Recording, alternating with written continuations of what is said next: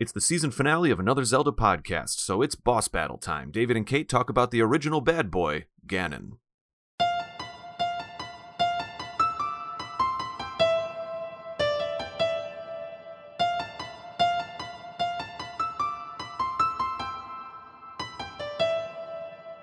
Hello and welcome to another Zelda podcast. I am David Geisler, your co-host for this evening, along with my co-host, Kate May. Hello. Kate, how are you? That's always weird to hear my new last name. I officially changed you to Kate May in my phone just last night, actually. I've been confusing my friends and coworkers for a while now. They're like, who is this person? Who's Kate May? Who's that? And what happened to Kate Fisher? Me. It's still me.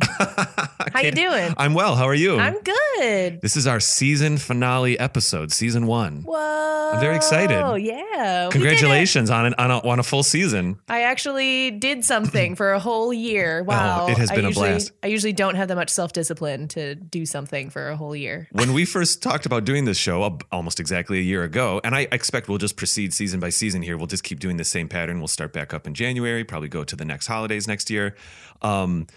I remember you being just a touch tentative about it. You're like, oh, I don't know, maybe a little nervous even. Oh, yeah, because I had never done anything like this before. I'm so pleased. I'm so happy. It's been a pleasure doing the show with you. I still like you as my friend. So impressive. In fact, I would posit that we've been able to stay friends through the show because I come here to record every month and a half or whatever. I mean, we would have been friends, but like we're hanging out. We catch up. Is what I'm saying. Yeah, catch up. Right, exactly. Otherwise, it would be that thing where it's like, oh, I haven't seen you in a year. How you been? Yeah. I haven't seen you in 2-3 years. Oh. Kate, I have a little gift for you here. You do? As a special thank you. Do you know what this is? No. I got you DLC for Breath of the Wild. Oh my God. As a thank you for doing a full season and a little, just a little thing. So That's so nice. I figured, so I picked up, so that's like a piece of cardboard. It's very ceremonious. There's technically just a receipt with a download code that I have for you. But I picked up the DLC because I want you to be able to experience it in our off season and going into season 2. So that's loosely compliments of our Patreon people too, by the way. I dipped into our Patreon money just a little bit to get you that gift. I hope you enjoy it. Now you can have, I know just before we started recording, you were saying like, oh, I was looking for dark spots where maybe I wouldn't go to a shrine. Yeah. Well, now you can use the Hero's Path feature to see where you have been and haven't been. That's right. Oh, I'm so excited. I can't wait. I can't wait for you to key that code in and have some DLC over the holidays here and into season 2. That's so awesome. Thank you. Absolutely. My pleasure. Well, thank you for doing this show. Because for me, this show is a bit of an investment in the company that I'm building, 6'5 Media. Mm-hmm. And so that's my motivation. But for you, it's mostly just hanging out and having fun and doing a show. So yeah, it's pretty terrible overall. So loosely, that's also compliments of our patrons. Oh, by the way, I think we have another message here. Well, thank you, patrons. Yeah, they didn't have any say in the matter, but I think no one would complain. They're like, hey, I didn't spend my money on that girl. Well, we actually use our Patreon money to pay for our servers and all of that kind of stuff and things like that. But I thought that would be I felt no one would have a problem with that. We also, over on Facebook Messenger, David Bauer said, congrats on your wedding, by the way. I don't know if you saw that or not. I didn't yet. Thank you. Yep. Yeah, he was chatting with me about a few other things. And then immediately after our music episode, it was like the day it came out. He was like, congrats on your wedding, Kate. Aw. Oh, I have another we have tons of listener feedback, but today we're going to be talking about Ganon. I want to just lay that out, and then we can do our listener feedback. I think what we'll do today, Kate, I have a list here. I think we should talk about Ganon through the context of the chronology of the timeline. Cool. That's how I did my research. So that sounds perfect. Good to me because it's kind of laid out that way when you go online. Oh, yeah. That's the couple places that I referred to. They organize it that way anyway. So it works out. Cool. I think, technically, I think we'll still discuss Demise just a little bit in Skyward, if you don't mind. Yeah. But he's not technically Ganon, but in my mind, he is. Right. And then I think we'll go through to Ocarina. Perhaps we'll take a break after Ocarina, and then we'll discuss the 3 timelines after that. Sounds good. And how Ganon appears and doesn't appear in some of those. And if I don't talk for a while, it's because I'm off playing Breath of the Wild expansion Well, it was so funny because before we started recording, you're like, oh, I just dipped back into Breath of the Wild. And I was kind of like, in 10 minutes, I'm going to give her DLC. I can't wait. That's so cool. And I'm such a cheapskate, to be honest. I probably would have gotten it eventually, but not for a while, or at least not till maybe I finished it or whatever. Yeah. So this is like now giving me the inspiration to. That's really what it was. It was, yes, it's a thank you for doing the show with me, but mostly I was like, oh, so many things are in stores. Now you can go download some, or you can go find some of those extra costumes we spoke about in the Armors and Outfits episode. Yeah. You have some of the new shrines. You can potentially get that motorcycle. And then also in season 2, we can both discuss Trial of the Sword and stuff like that. I'm sure we'll have an episode about that. So it helps the show too. I was so excited. To pick that up for you because I had a feeling I was like, she's not going to get this DLC for like years. Probably not. My family's not going to see me this year at Thanksgiving. Sorry, guys. Oh, really? I'm going to be playing this now. Oh, I see. Because I have a 4-day weekend. So. Oh, very exciting. I have an interesting note. I have a new job, as I think you know, and a very cool thing happened just yesterday at my job that I want to tell you about real quick, Kate. Okay. I was ending work or whatever, finishing work and chatting with a coworker, and their phone went off, and it was a Zelda tone. It was Saria or it was something, and it was someone was calling them, and I was like, oh, cool. And I think this person was even like, oh, I'm sorry, yeah, it's my Zelda ringtone. I was like, no, that's awesome. Do not apologize. Don't apologize. That's cool. By the way, I have a Zelda podcast. And she said, oh, really? Which one is it? And I brought it up I just brought it up on iTunes real quick. I was like, oh, it's this one. It's called Another Zelda Podcast. And this person, actually, this happened a day or two ago. I should change my story just a little bit. This person kind of looked at the icon strangely and looked at me strangely. And I thought, oh, well, maybe she doesn't listen to podcasts or something. I wasn't quite sure, but I was like, oh, yeah, that's what it is. It's cool. And then she was like, yeah, I think I might know that. Anyway, a day goes by, 2 days goes by. Yesterday, this coworker is walking past me in the hallway and says, so I have to tell you, I've been subscribed to your show on YouTube for months. Shut up. And so her name's Alyssa. So I just want to say hi to Alyssa from work right now. Oh, that's so cool. It was the coolest thing. It was this random thing. She's a big Zelda fan. Yeah. And I had no idea. I was thinking like, oh, just tell a few people. I don't talk about it too much at work, but tell a few people about this show. I do if it comes up, if it's appropriate. She was already a listener. That's awesome. Isn't that neat? Small Oh, world. I was so excited. That was really, really cool. So hi, Alyssa. Oh, hi, Alyssa. So let's see. I'd like to do a little bit of flat out listener feedback right now. We have a lot of comments from our music episode. People kept chatting in our comments that I want to go through with you. Okay. And then we're recording this episode, this finale, a little bit earlier than we normally do for episodes. This way it'll we're days before Thanksgiving right now. I'll pull the curtain back just a little bit, though this episode will be coming out much closer to actual Christmas. Okay. If if you observe Christmas, it's coming out very close to Christmas. Late December holiday time. Indeed. So I kind of early on, a week or so ago, I put out a tweet just saying like, hey, what was your favorite Ganon battle? Or what, so I have some things to say about that. We might still get some tweets. And so if you're listening to this and said, hey, I chimed in and it's after Thanksgiving, I apologize. Sorry. We weren't able to include it, but we'll happily discuss it at a later time. Perhaps we can continue the conversation on Discord or something like that. Cool. So with that said, I have a couple tweets here. Mostly it's just tweets today. A couple tweets about people responding to our Music of Ocarina episode, which was a very popular episode, actually. Cool. I mean, based on our analytics. And everyone loves those tunes. Loves those tunes. It's true. And I think what we could do is there were a few songs that we didn't speak about in that episode. And so maybe in season 2 or 3, we do like Ocarina Deep Dive or who knows what. Maybe we can. Oh, also, I'm going to do a poll. Okay. On what our next music episode should be. A lot of people are saying Wind Waker, actually, but I think I'll put maybe in the beginning of season 2, I'll put a poll out there and let people vote on what should be our next game that we discuss. Cool. I'm kind of excited, ironically, to talk about Skyward Sword music, but I'm kind of excited after doing research for this episode to play that game again. It has a really cool story. Skyward Sword? Yeah. I think it does actually have a good story. I wish it was a little more playable, but I digress. Okay, so still saying Shane, which is becoming a friend. Yeah, almost. our buddy. It's true. Shane said here real quick. Oh yeah, he just commented quickly. He's like, oh, while you were talking about the Zoras towards the end of your music episode, I was reading about the different Zoras based on the timeline that they fall into. Thought you might be interested in it, and I'm sure that we'll have a Zora episode coming up in season 2, like we had our Goron episode. Oh yeah, I think that is inevitable for sure. Digging podcast. Mentioned really quickly here, as an avid podcast listener and creator, I absolutely loved this episode. Again, this is the music episode. The entire Legend of Zelda music is on my iPhone, and I share the same thoughts you guys had while playing and talking. Really well done and a fun listen. Well, thank you very much, Digging Podcast, there, and that's at Digging Podcast. Mike Westfall, who's on our Discord, and also another gentleman who's becoming kind of a friend. We're starting to get to know some of these listeners a little more. Yeah. He said, oh, this might be about... Oh, yes, we are already transitioning into Ganon thoughts. So let's just do it. I think we'll go there. Do it. Oh, here we go. No, I'm going to jump down to Facebook for some more music. Cody Vanderfelts said, good choices. My number one would be the Temple of Time song from Ocarina. Yes. Celeste Roberts, she mentioned the Shadow Temple or the Bottom of the Well.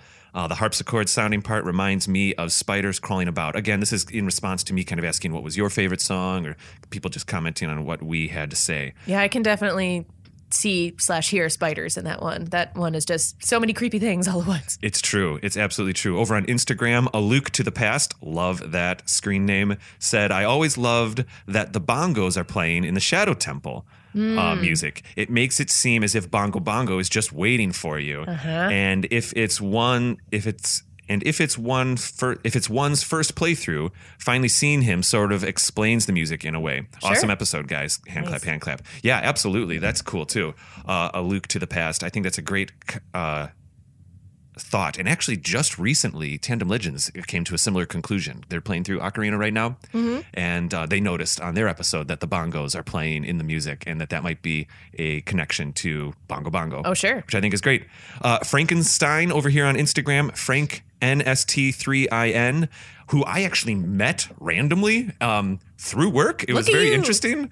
Anyway, so he now listens to the show. Thank you so much, Frank. Frankenstein said, great episode. Song of Storms is definitely my favorite. Some great metal and dubstep covers come from that song. Oh, I think I've heard some of those. When you go on YouTube and you look for Legend of Zelda Vines, which I totally have before, because I've talked about them in one of our episodes that I don't know if that's come out yet. No, I think it has. The Vine. The only thing that hasn't come out as of this recording is our funny things. Oh no, that's the one I'm talking about. Oh, it wasn't so there? Yeah, I'm going to mention some vines and funny things that I found online on that episode. But when you search for those, because there aren't too many of them, people tend to also put in like music remixes like that and like little animations that go with it. So I've definitely heard the Song of Storms like EDM kind of, yeah, because that's often the song that they animate to. Interesting.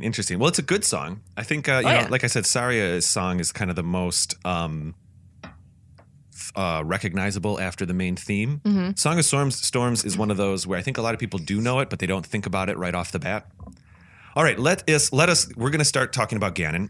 Oh, by the way, if you want to tweet us or contact us on Instagram, you can find us at Another Zelda Podcast on Instagram and at Another Zelda Pod on Twitter. As we talk about Ganon today, if you still want to chime in and have some thoughts about some of your favorite Ganon battles or ways that Ganon was expressed in any Zelda game, please feel free to tweet us, as I said, at Another Zelda Pod as we discuss. Because there's a lot of stuff to go over. I'm sure we'll skip or miss something, or people want to elaborate more on something. It's true. And we're going to be gone here for a month or so. We're going to be in our off season. So perhaps I invite people to go over to our Discord channel and continue the conversation there with us. Again, you can find our Discord by clicking the link in our show notes or going to our website, anotherzeldapodcast.com, and finding a link to our Discord there.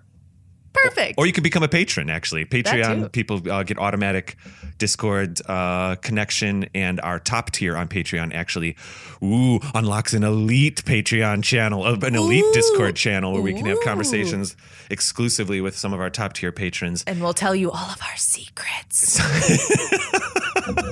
I don't know. Yep. No, that's in there. We're going to have to add that to the Patreon description now. All of our secrets. Kate said it. All right. So, pardon me. Transitioning into Ganon, I think what we'll do is I'm going to ask you to talk about Ganon a little bit in just a moment, but I'm actually going to front load our Ganon conversation with our listener feedback, and then we'll just dive into it. Does that sound all right? Cool. Okay, so on the note of Ganon, I asked everybody, just on Twitter, kind of quickly, I said, hey, what's your favorite interpretation of Ganon?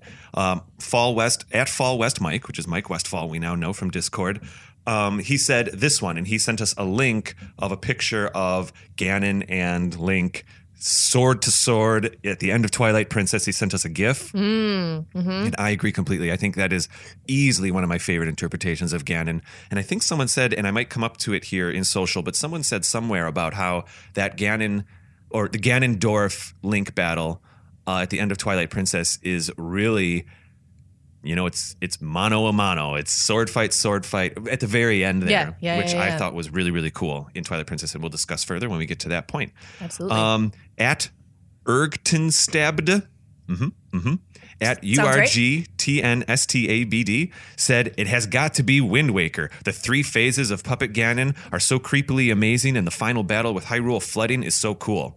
Agreed. Any thoughts? Yeah. Very cool. Yep. Yeah. Those 2 already. Yep.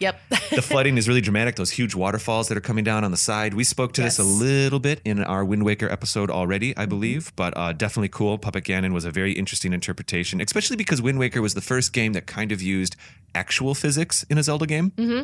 I liked that battle was both frustrating but also really cool at the same time, I remember. I agree, absolutely. Annoying Chase, that's funny, at Annoying Chase says here, Twilight Princess, this is it. It felt like an actual duel against Ganondorf. I struggled against him the first time, and it felt so rewarding after I finished him. I also love his details as a character. He has quite the demanding presence. Mm-hmm. I agree. Pardon me, I have a little cough. Annoying Chase also then says, my second favorite would have to be Demise. His lust for destruction as well as his terrifying looks are spectacular for a villain, let alone a god. I love his character design as well. Very well made. I expect we'll be talking about Demise very shortly here, so I'll save that. And then Amalu said, my 10-year-old son's favorite was Legend of Zelda. I think mine is Phantom Ganon from Ocarina's Forest Temple. Loved how he came out of the paintings. Yeah. I think that would count, Phantom Ganon. I didn't initially think of Phantom Ganon when I was doing my research, but I agree. That's a really cool moment. Yeah. I mean, it has his namesake, so why not? Let's include it. Yeah, and I think Phantom Ganon originally was going to be a more final boss. So that entire Forest Temple boss battle with Phantom Ganon, the pictures, that atrium that you're in or whatever it is, originally that was built very early on in the development of Ocarina of Time, and I think it was going to be expressed somewhere else, actually in like Hyrule Castle, and they ended up using it in the Forest Temple. Yeah, I think we touched on this briefly in maybe the Forest Temple episode where they wanted it to kind of be more like Mario 64. Okay, that was episode 2. I'm sorry to interrupt. That was episode 2, way back in the day when we were just baby podcasters. Yeah. Anyway, yes. So you were saying, yes, it was going to be more like Mario 64? Yeah. I think, you told me that. There was the painting theme. I know. Yeah. Because I interrupted, I wanted to throw it back to you. I apologize. So, yeah, but I think Phantom Ganon totally counts because he's, quote unquote there. He is laughing his gross laugh at you, and I would count that as like a mini Ganon battle. Averdin7 at Averdin7 over here simply said Ocarina of Time. It had both, and I deduced that Averdin7 means Ganon and Ganondorf. Oh, sure. Yep. Which is the first. Ocarina is the first time we actually meet a Ganondorf. It's been Ganon all the way up to that point. He's so casual until then. He's just chilling, taking over, manipulating the king there for a while. And all of a sudden he gets... Dave versus David. What, me? Yeah. Whoa, what is this comparison? I don't understand. You're casual Ganon and then you're David Ganondorf. Wow. Interesting. I just mean, it seems silly. I don't understand sometimes why they refer to him as one and then another at other times. Well, Ganon is the beast and Ganondorf is the person. Oh. Is the basic idea. I probably could have put that together. So Ganondorf will sometimes turn into Ganon. It's like Ganondorf is the human version, and then sometimes when the human version's life form or being is destroyed, then Ganon, the spiritual Ganon, the beast, comes to be. Gotcha. Oftentimes, though in Twilight Princess, Ganon happens first. Anyway, last but not least, Nerdy Girl 1241 who has tweeted us a few times here, said she just chimed in real quick with Twilight Princess. I think she was kind of agreeing with our tweet from Fall West Mike. Gotcha. Cool. So we've laid the groundwork.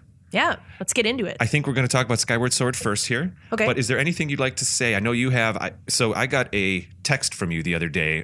So we were talking about a week ago about this episode, and you were asking me like, okay, what's the structure? What are we doing? And I said, okay, I think let's do Ganon from Demise on. And you were like, cool, if I may. And about a day or two went by, and I got a text from you, or maybe it was a Facebook message, but I think it was a text or an email. I can't even recall. It doesn't really matter. And you were like, so many Ganon notes. So many notes. I have like 4 pages. I'm so excited right now. I have basically the layout and the outline here with a couple notes, but you have taken the deep dive. I cannot wait. I hope that I learned some things from you today. So let us start with Skyward Sword, unless there are some general Ganon things you'd like to speak to first. We did not, on purpose, we didn't pre-plan exactly how this episode will go down. The only general note I had, which was like a fun fact, is that he's 7 feet 6 inches tall. Whoa. I found that online. Interesting. And that like, it's weird because it corresponds, like, I think when I found something that said like one of his little figures is in a certain scale. And if you do the math on that scale, it works out to 7 feet 6 inches tall in real life, quote unquote. So apparently he's a very tall guy. Although in Wind Waker, I thought I remember him being short and squat. But maybe he's wider in Wind Waker, so maybe he's still tall. It's hard to tell because Link is so short, in Wind Waker. So maybe in general, he's usually 7 feet 6 inches tall. I just thought that was a really funny, and that's according to Hyrule Historia apparently. So that's a really interesting thing that they would be very specific in terms of his height. Well, I would say that the Twilight Princess and Ocarina Ganon certainly feel that they're expressed that way. Yes, at that height. Yeah, cool. And he's a ginger. That's funny. So Ganon is kind of technically not in Skyward Sword, but the spirit that becomes the energy source that is Ganon and then eventually Ganondorf is Demise. Yes. Can you tell me a little bit about Demise? I feel like I'm going to learn some stuff right now. Well, so in doing the research for this episode, I just kind of enjoyed reading the stories because Ganon is always part of the main, storyline in some type of way or another. Yeah. For most games, not all of them.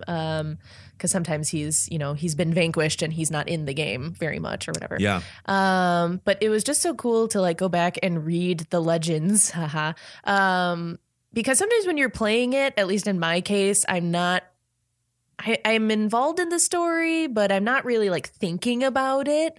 And so not until I was like reading all of it in a paragraph and like reading it as like a story, as a short story, did I really like appreciate how everything came together. Ooh. So the story of Demise is basically this thing or person or however you want to phrase it broke through the earth and was searching for the Triforce, but it was defeated and sealed away by Hylia and then Link. Mm-hmm. And so I'm trying to like figure out how to explain all of this. Yeah, because so many things to talk about. So many things. So it's kind of funny because as I look at your notes, I'm seeing you scan through like 12 bullet points. Right. And there's you're probably a lot. trying to like, which one? What do I say first? So then you have the imprisoned, right? So that's the blobby scaly thing. The weird blobby scaly Muppet thing that Link has to go back and defeat 1,000 times, which is definitely not my favorite part of that game. The fact that you have to do it so many times. It is definitely my least favorite part of that game. Yes, not a huge fan. But eventually, and then you're also obviously fighting Girahim, which I don't even know if I put it together in the game because I haven't played it in a long time. And I think I've only played it twice total. Is Demise's sword. Right. And I was like, well, duh, that makes sense when you think about it because of Fee or whatever. Yep. So it's like the parallel there. So basically Girahim is his sword and he's trying to steal Zelda's soul to resurrect Demise and make him more powerful. So it's really odd that like the sword is the active one there. Right. For the master. Whatever. Well, in Skyward Sword, both swords are kind of sentient, basically. Right. Fee has the a little name bit of the game, I guess. Skyward Sword. Oh, yeah. Right, of course. Did you know that when they were first developing Skyward Sword, Miyamoto has said that he was seriously considering removing the sword altogether from Skyward Sword, ironically. the sword mechanic of having Link when they were first developing the game. Certainly it didn't end this way. Yeah. But the very first concept art that was ever released for Skyward Sword was Link standing, not holding a sword, and Fi. I don't know if it's Fi or Fi. Okay. Whatever. I feel like it's Fi, but I'm going to say Fi. And Fi is standing in front of him, and nobody knew that was his sword yet in that concept art. But they were seriously considering, could you make a Zelda game and have Link not hold a sword? Ooh, I don't think that would have gone over very well. Yeah, I think ultimately. With the general populace. I agree. I don't think that would have worked. But so after Link defeats Ghirahim, Demise uses Ghirahim as his sword and uses Zelda's soul to transform into the Demon King, which then you can kind of get the Ganon-esque vibe from him at that point. And to be honest, I never got to this battle in the game. Oh, okay. I never got there because it's after a huge monster gauntlet. That's the Wind part. Waker. Yes, that's the part that I always got stuck at. Mm-hmm. I have never gotten past there, so I've never beaten this game and never gotten to the boss battle. Wow. So after a while, I was just kind of reading what happens that I didn't even know about. But I'm feeling a season 2 review here coming up. Oh, for sure. I would like to get there, and I like the rest of the game enough to try it again. Skyward Sword, that'll be our quote unquote Wind Waker of season 2. Oh, right. Like we'll really dive into it and discuss it. Gotcha. Anyway. So apparently, and I say apparently because I haven't played it yet, or this far yet, but he has an X-shaped scar on his forehead. Yeah, yes. So that's similar. That's like a commonality throughout the game, I guess, is that he either has like a jewel or a scar or something on his forehead that's his, weak spot, obviously. Interesting. So yeah, my last note is I never got to this battle, sad face. Ask Dave.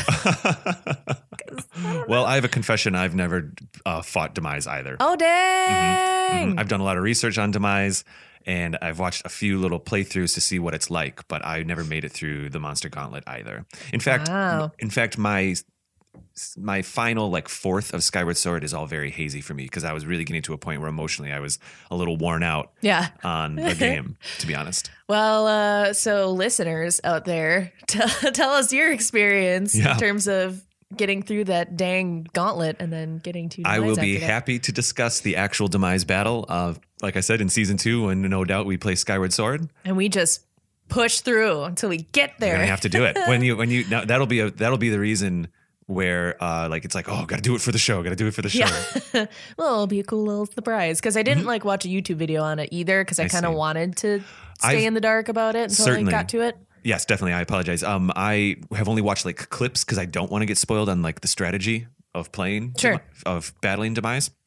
So I guess he has the X-shaped scar, but then he also has flaming red hair, which is, a nod to the red hair. So it's definitely tied to Ganon for sure. It's not a stretch to say that. Yeah, or one could even say that Ganon is tied to Demise, but yes.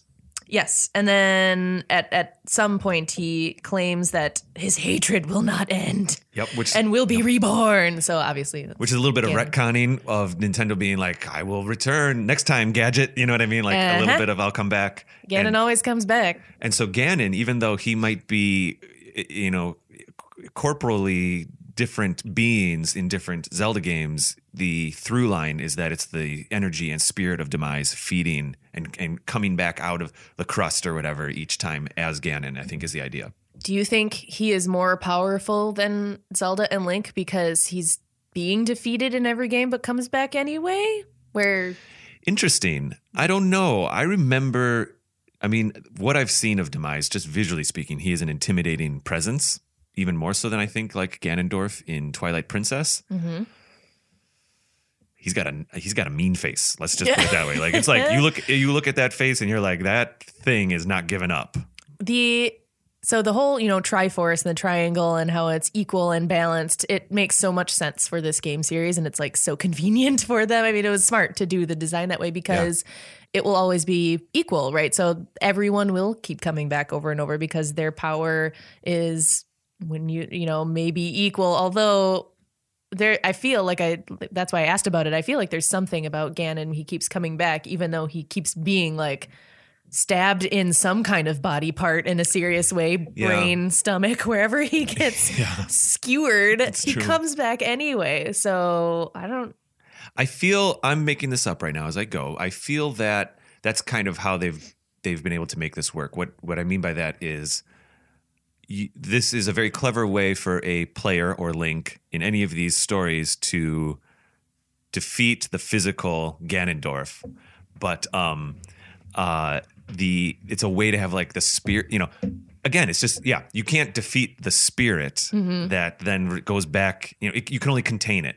right? And then so eventually 100 years goes by, 1,000 years goes by, and the spirit finds a way to come back is usually the idea, I feel. I wonder if he's going to come back in a future game ever looking different, or like picking a different, because he's usually a boar or a pig or something like that. Yeah. If he's ever going to come back as a different animal. Well, speaking outside of, not canon, but outside of chronology, Ganon was a pig for the first couple games. It wasn't until Ocarina, which was maybe the fourth, I think, in the release order, where they decided to make like a human version, which was Ganondorf. Yeah. And thereon, now, so timeline wise, we see a human form, fairly quickly.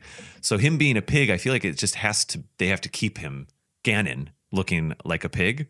When you think he has enough powers to change that fact, though? So the expression of the pig kind of changes. Sometimes he's almost a literal pig, like in The Legend of Zelda for NES. Sometimes, like in Breath of the Wild, he's kind of a literal boar. I feel that he's kind of a boar in Twilight Princess.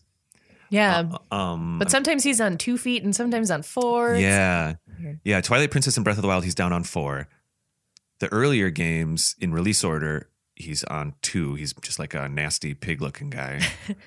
It's interesting to see what he comes back as every time because, Zelda looks more or less the same. Yeah. Link definitely looks the same for the most part, but Ganon changes a little bit. I think more than the other two, at least. Yeah, I agree. I would say that Ganondorf is the equivalent to Zelda and Link. Like he usually looks pretty similar, has a similar, comparable aesthetic.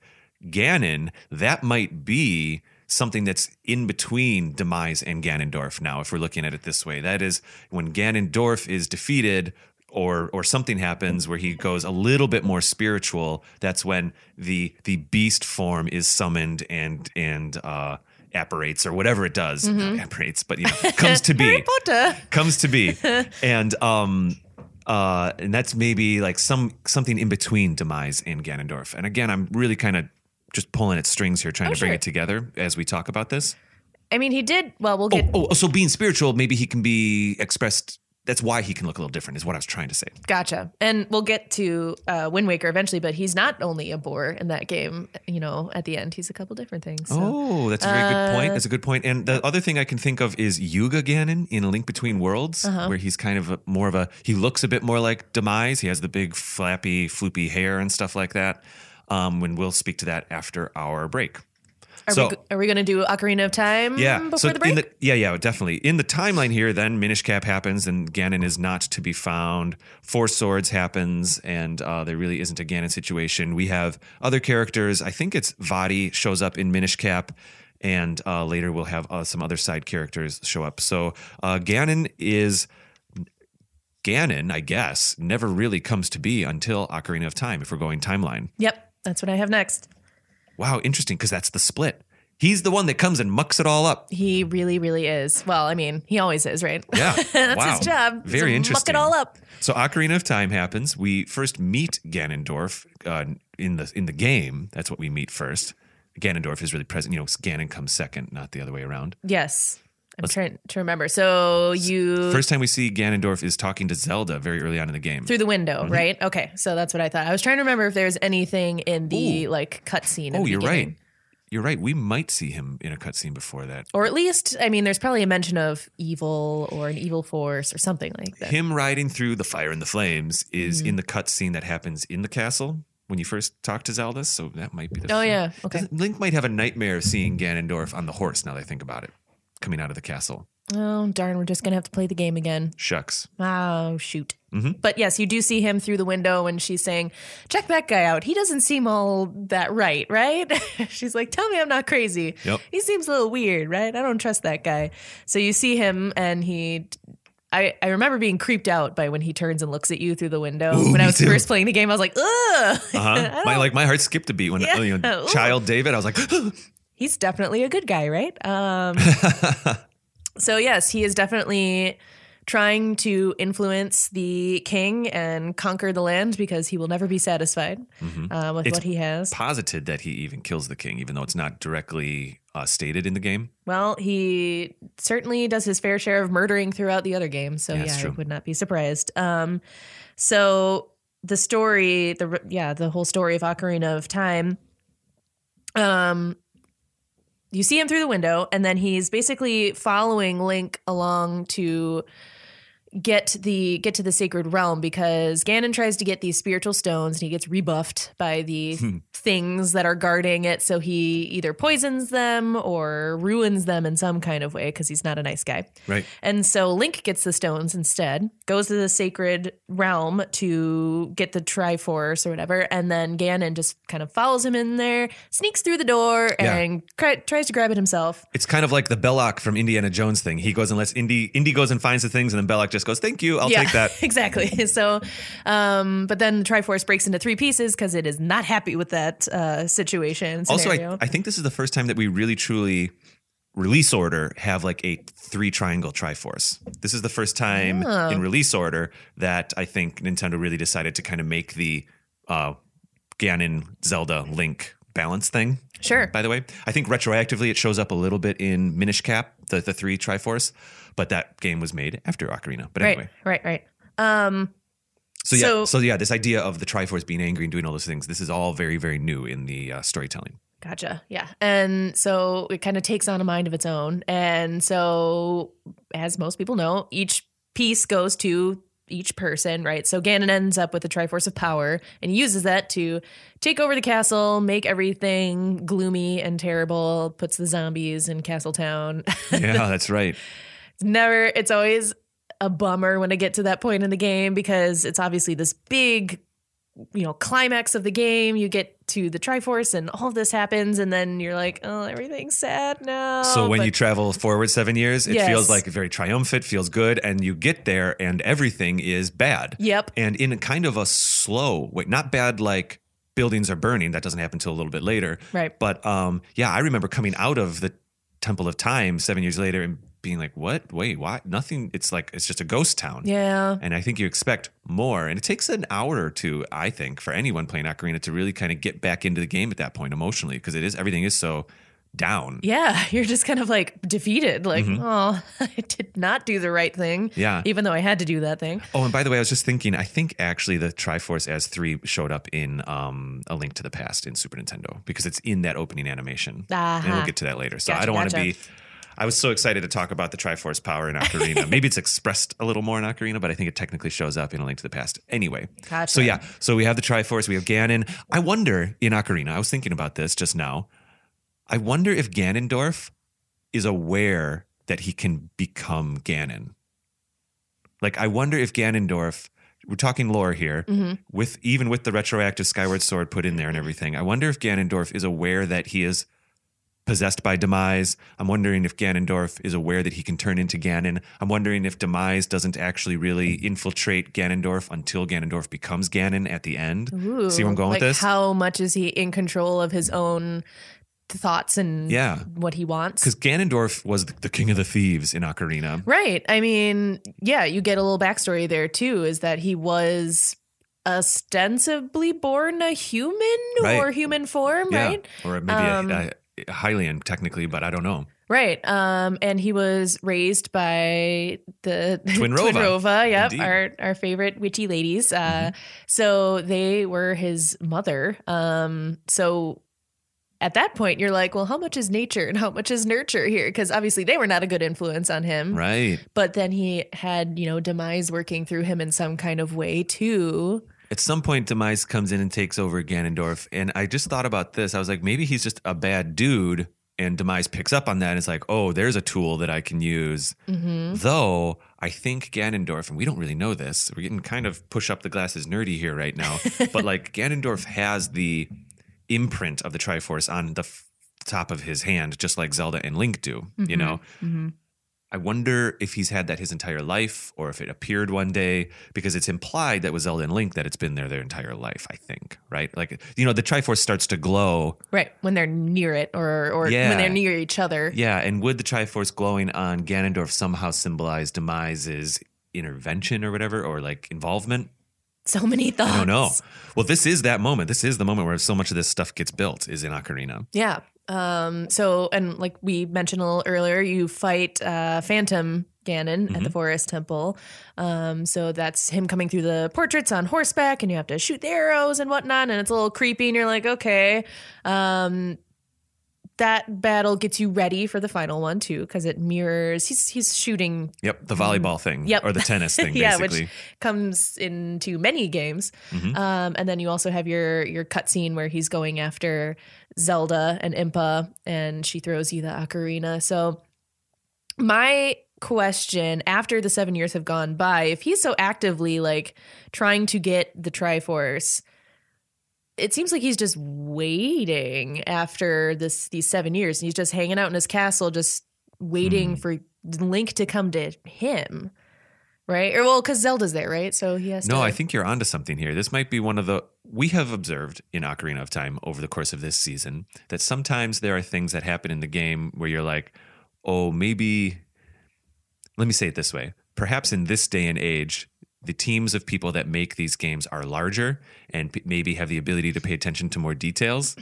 And I think, sometimes in Ocarina, we've been like, well, that's weird that Twinrova goes to a heaven. Or sure. like, oh, that's weird that in Ocarina, this, like 7 years pass, but nothing happens. I'm sure that at a meeting, and I mean all complete respect to the developers of Ocarina, I can imagine a scenario in a meeting where they're like, yeah, we want a time mechanic where there's an old Link and a young Link, and we can do all these things. And, okay, cool. Yeah. So 7 years goes by, and maybe they just really, I don't know. I don't think it's a plot hole per se, but that might be the gameplay taking priority over the narrative a little bit. Sure. You have to make some allowances because I'm thinking about it. So obviously Zelda's in disguise and teaching you songs, as you do when the world is going to end. You learn songs. So I'm like trying to remember the point, because Ganon obviously needs Link and Zelda there together so he can have the complete Triforce, blah, blah, blah. And I think that's the answer. Ganon is waiting around. Link disappears for 7 years. From Ganon's perspective, Link disappears for 7 years. From Link's perspective, we just go bloop. Oh, so maybe he doesn't know that Link is back when he's back? He may not know he's back yet. And as Link goes around to all the different towns in Ocarina, he does discover all the damage that Ganon has been doing. Right. Everything has been affected by Ganon, or Ganondorf, I guess. But I think that's what it is. That makes more sense. Ganondorf might actually be waiting around. And then he does take Zelda at some point and, traps her in the crystal thing. And so Ganondorf first realizes that Link is back when Link defeats Phantom Ganon in the Forest Temple. But by then, we've had 7 years of damage happening to all the other areas as well. Is that, you see where I'm going with this? So, okay. Because Ganon so then speaks finally to Link via telepathy. Yes. After the Phantom Ganon battle. He's like, oh, you defeated my ghost thingy. Oh, what a waste of a robot ghost. Yeah. I worked so hard on that robot ghost. Yeah. Dang it. Well, this is just when we don't have to talk too much further about it, but you're like, it's always, let's move on, David. It always amuses me, and this is in movies too. It always amuses me when you come to the king or the evil boss or whoever it is, and they're just like hanging out, sitting on their big chair, just like, what have you been doing this whole time? You're just like sitting, like watching TV. What are you doing? It just seems so funny when they're just waiting. Yeah, because the narrative needs them to be the finale. Sure. But no, I'm agreeing. You're right. It's funny how it's like we just allow these stories to have that. So the boss battle in Ocarina of Time, the final one. So I always liked when you get to the castle. I liked the music. I like his theme. It's weird and creepy and cool. So that you're speaking like when you're going up the big staircase about to find Ganon. Yes, and the music gets louder and louder, and the lighting gets like golden coming through the windows. Yes, and it's so cool. It's so very dramatic. And that's diegetic music. You're hearing the organ because you're getting closer to him playing the organ, but you don't really know that yet. Yes. So he has some time to like learn the organ. Oh, while yeah, he's waiting around. Maybe he's been working on his organ skills. Maybe getting lessons or something from his witch moms. Maybe they were organ players. Yeah. Until you defeated them. But right. Yeah. That's why he's so mad. Yeah. He's like, my organ lessons were not complete yet.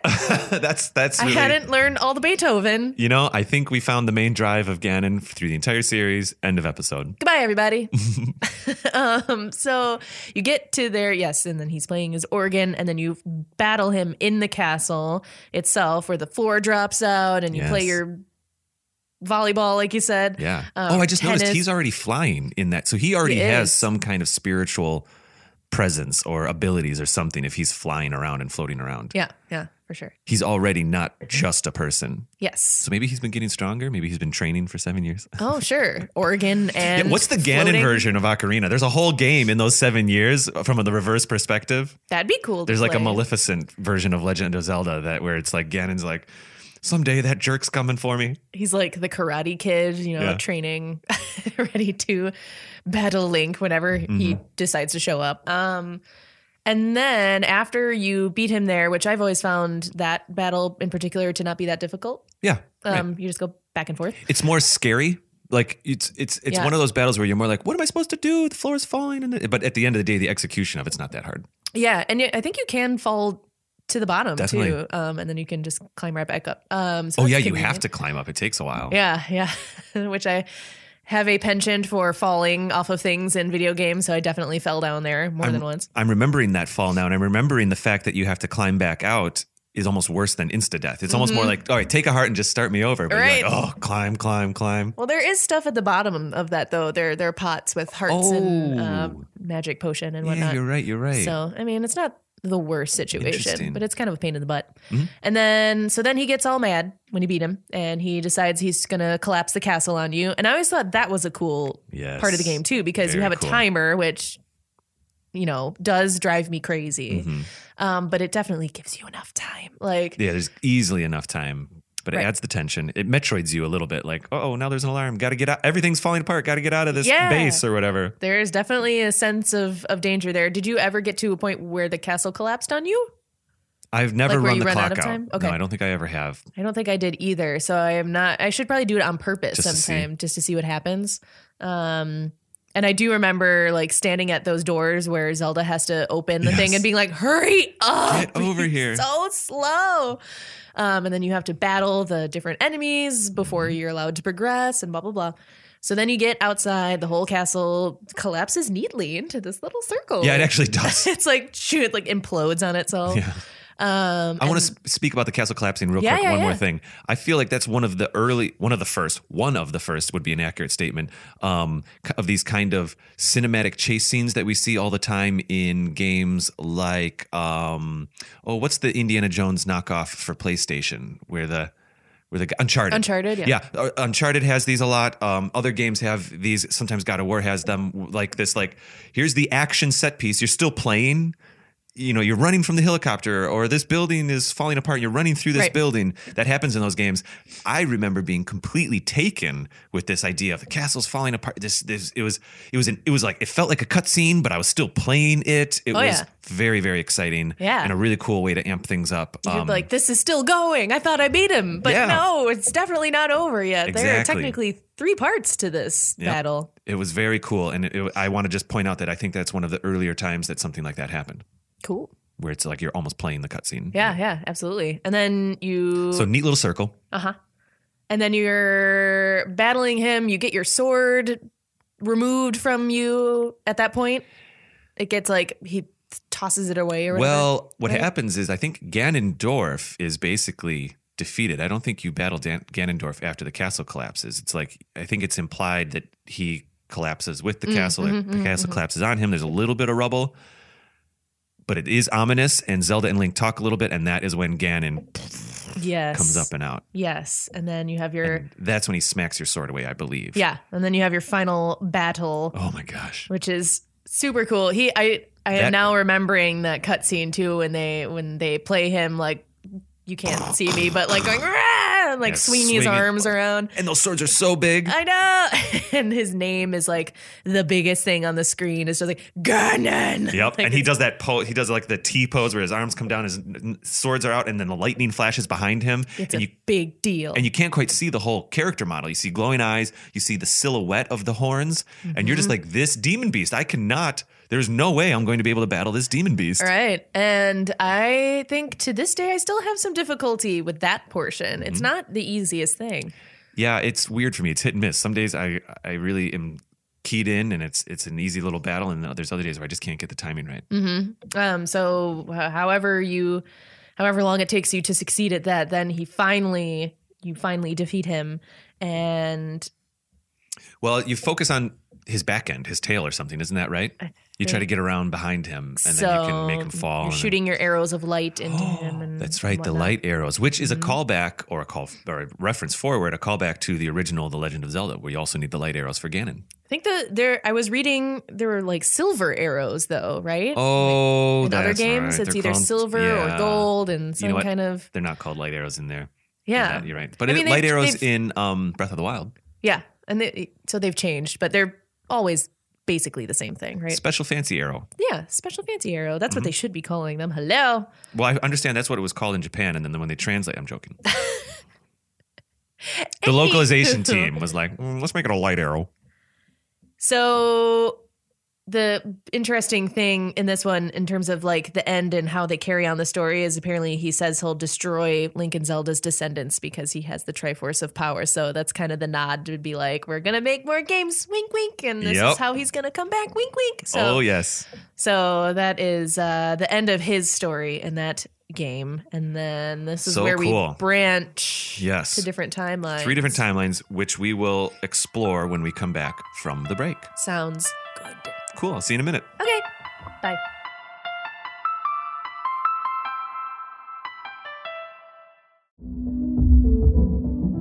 Hey everyone, David Geisler here, and I am very excited to share that we have just launched our Patreon page for Another Zelda podcast. Patreon is a great way for creators to grow their content, and we're really looking forward to using this space as a way to say thank you to our listeners. We'd love to have your support, and we've put together some rewards that we're pretty excited about. Things like additional uncut bonus content, custom wallpapers, and of course, early access to all of our episodes.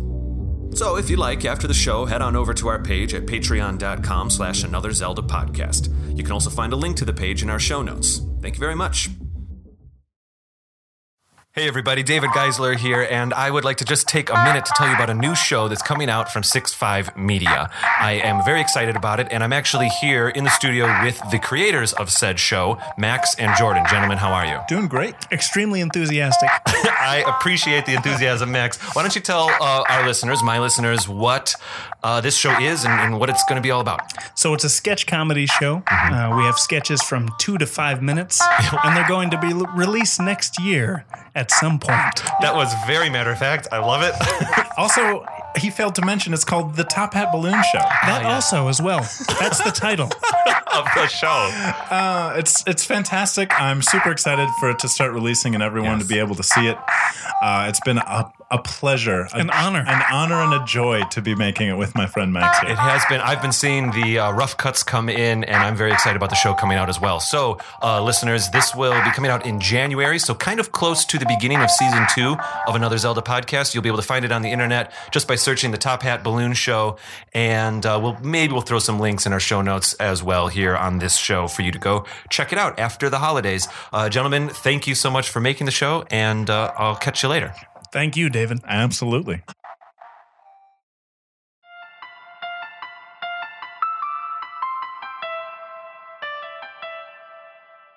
All right, everybody, we are back from the break.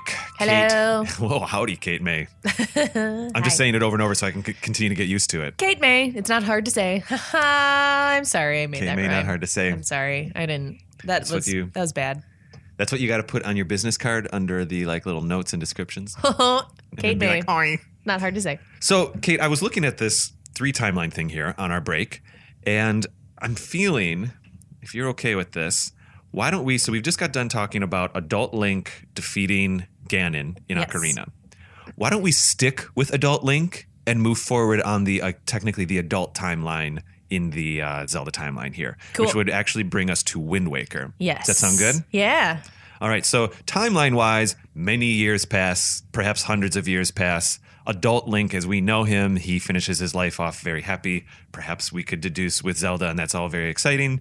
In the meantime, that crazy thing where, actually, the flooding is because of Ganon, isn't that right? Yes. So let's talk about that. Yeah. So Kind of before Wind Waker starts, there's a little bit of pre-story that involves Ganon. yeah, so basically so from what I remember, he, comes from the desert and he's tired of the desert and he wants to take over the lush green lands of Hyrule because he's jealous of what he doesn't have, basically. So to prevent that, yes, the gods or goddesses or whoever it is, I forget exactly. I think it's the three goddesses. I think it's the three from Ocarina. That would make sense. They flood Hyrule to save it from Ganon overtaking it, which I don't know if that was the best route to take, but because there's no hero to battle him, they're like, I don't know what else to do. Yeah, so Ganondorf, he kind of starts showing up against, and they can see the writing on the wall. Uh-huh. There is not a Link. Right. No hero. No hero. And so then I understand that Hyrule stays flooded for quite a long time, so much so that it becomes normal life to be living on these little islands and the ocean. Yep. And then so Ganondorf goes to his Forsaken Fortress. That's his island of choice. How appropriate, the Forsaken Fortress. He didn't choose he named that. Like, who named that? Well, maybe, yeah. He didn't go to Paradise Island or palm trees and bananas. Hyrule looks amazing. It's lush and green, and that's what I want. Oh, you take it away? Okay, fine. I'm going to go pout in a tower. Yeah. Made of rocks. Yeah. Wah, wah. Why didn't he go to Outset Island or something? He's like, this'll do. He makes poor decisions. What can we say? He makes a lot of poor decisions. So that is why Hyrule is flooded. The Hyrule from Ocarina of Time, as we all know, is under the ocean. Mm-hmm. And New Hyrule, which is not exactly true because we don't actually get New Hyrule till Spirit Tracks, kind of starts to, life goes on. Right. Up on top of the ocean. Right. So that brings us to Wind Waker. Yeah. And they're, I guess hoping he just stays on his island forever. Yeah, that's true. He kind of just, again, hangs out. Yeah, just hangs out. He is, rebuilding his army throughout this. So he's still trying to take over the world. He's just not very fast or good at it. And I would say in this way, he's doing it in the physical creature way. I mean, he might be imbued with some magic, but he's basically a guy building troops. Right. A guy with his red hair and beard and his little robe. In fact, I now remember in our Wind Waker episode, you and I spoke to the point that this is perhaps the most human we've ever seen Ganondorf be. Yeah. He is kind of just a guy. Yep. And he is looking for girls with pointy ears. That is his goal. Yep. Because I guess he can't get more specific than that. So that's how Link's sister gets kidnapped, basically, because the bird that Ganon is using to be his minion thinks that she's Zelda, basically. He's trying to find Zelda, so he's like, steal all the girls. If they got pointy ears, bring them here. It's probably Zelda, right? I mean, when you think about it, there are 2 people that match this description in the game. Well, so that's true. That's interesting. Because from looking at it from Ocarina's perspective, the pointy ears, the Kiri have pointy ears. Yeah, and there are Hylians girls there. Do. It's just that in Wind Waker, there aren't that many normal people female in Wind Waker. characters. Well, yeah. I mean, humanoid. That's a flaw in the game itself. They didn't make many female characters. So the hunt did not take very long. Tetra has pointy ears, probably. Right. Yep. Obviously. So what I'm trying to do is I'm trying to track the lineage of Link in Wind Waker and his sister, and wondering if they're coming from Ocarina's Link's heritage or something like that. Well, yeah, because it'd be many generations later. Do you think, because he has his grandmother, right? Mm-hmm. And she tells him the legends or whatever and the stories, and this is why you have to wear this outfit and blah, blah, blah. So do you think she knows more than she's letting on? And she's like, I think Link she was does. My granddad. Like we could pretend that, Link from Ocarina, adult Link from Ocarina was her grandfather or something like that. If that's the lineage. Or they just have pointy ears. Yep. Who knows? I don't know. We can only deduce the bloodline. Yeah, not everything has to make sense in these games. Indeed. We have learned that. So, anywho, so you get through the game, blah, blah, blah. I'm trying to remember all the things. Well, you that meet happened, Ganondorf halfway through. Oh, there's a Phantom Ganon again early on. Oops, pardon me. My phone timer just went off. You meet Phantom Ganon, I think quite early on when you do the whole blade back and forth volley thing. And then you really actually meet Ganondorf after the Big Bird battle. I think we spoke about this in our Wind Waker episode. That's the first time you really lay eyes on him. Yes, because so you're trying to put the Triforce together by searching all over the ocean for it. So once you have all that, you want to go and try to defeat Ganon once and for all. Well, Ganondorf shows up before that Triforce quest. After the bird battle, that's when you first meet him, like kind of in a cutscene, and he talks. You run up to him, and he smacks you back. Oh yeah. Remember that? Mm-hmm. And he's also kind of just chill and hanging out. He's mad, but he's just hanging out there in his fort. And I think that's what drives the Triforce quest. That's when priorities change a little bit for Link. At first, it's like once he summons the three gods and the Tower of the Gods comes up in Wind Waker, then things change a little bit, and it all gets really real because Ganondorf's like, "Hey, Triforce." Yes, and because I'm reading this and reminding myself, the Master Sword doesn't have power anymore. That's what it is. Oh, that's what it was. Yeah. I had to remind myself. Like, there always is kind of a Master Sword intermission in each of these games. Yes, so you're trying to bring the power back to the Master Sword, basically. So that's why because you're not strong enough to defeat him, and he knows it. Yes. That's what it was. Although why he doesn't just kill you then, I don't know. You're not strong enough. Yeah. So see you later. Yeah, so bye. I guess you can go. But that leads us to the Ganon/Ganondorf battle. And I think technically Ganondorf never becomes Ganon in this game. I'm trying to remember. So it's a technicality, but Ganon is expressed as Puppet Ganon. Yep, you have the puppet. So you have the spider version and then a dragon, which is what I kind of alluded to before when we were talking about he's not always a boar or a pig. So that's true. Spider dragon guy. And this battle was really cool aesthetically. I remember thinking it looked really cool. I hated the mechanics of the dragon because it just like ran around like random and bashed me into the wall 1,000 times. And I was getting really frustrated.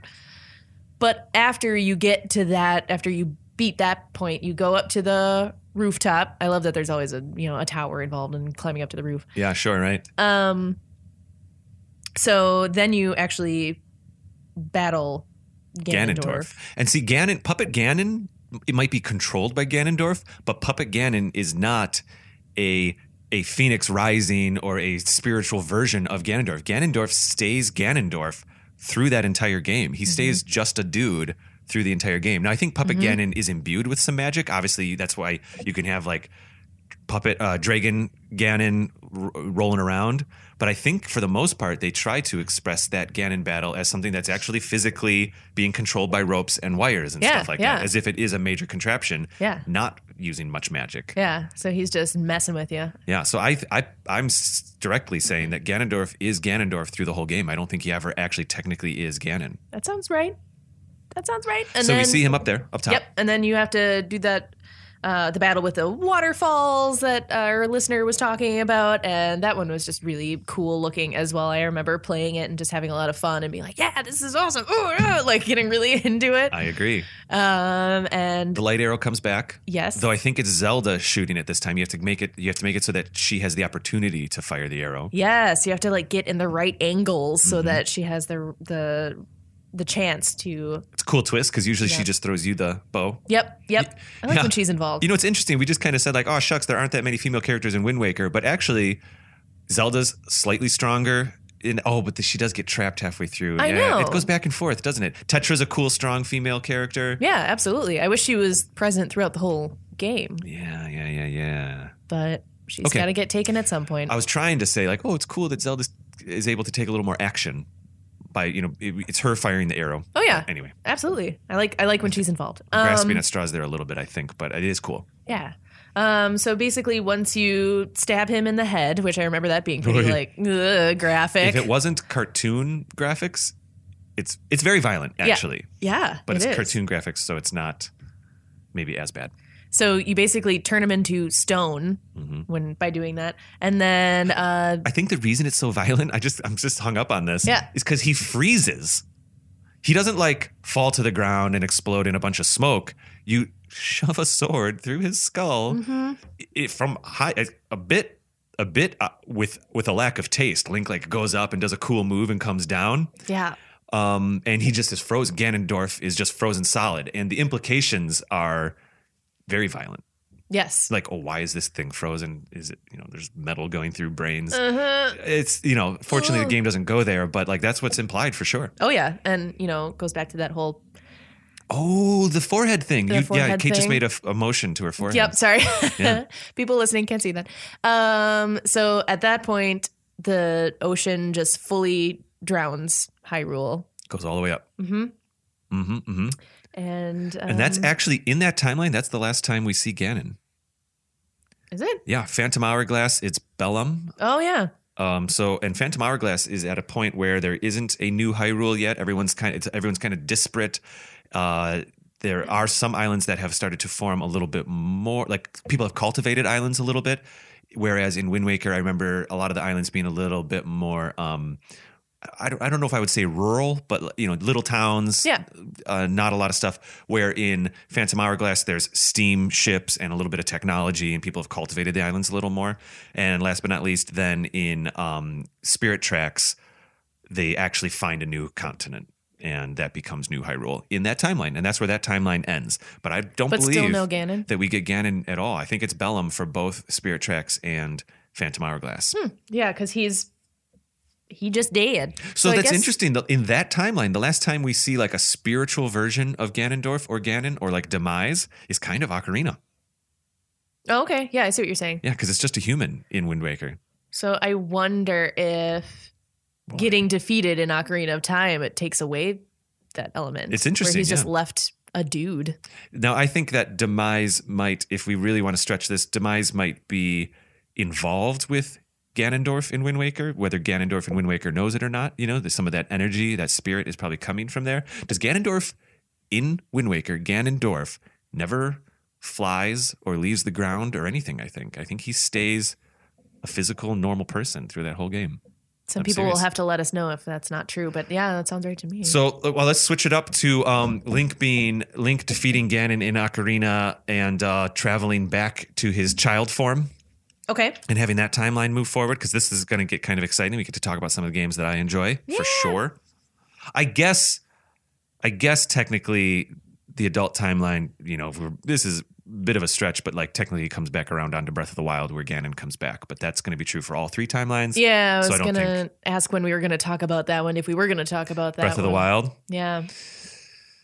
Because let's include it in this timeline then, because I want to finish with the original games at the end of this episode. Okay.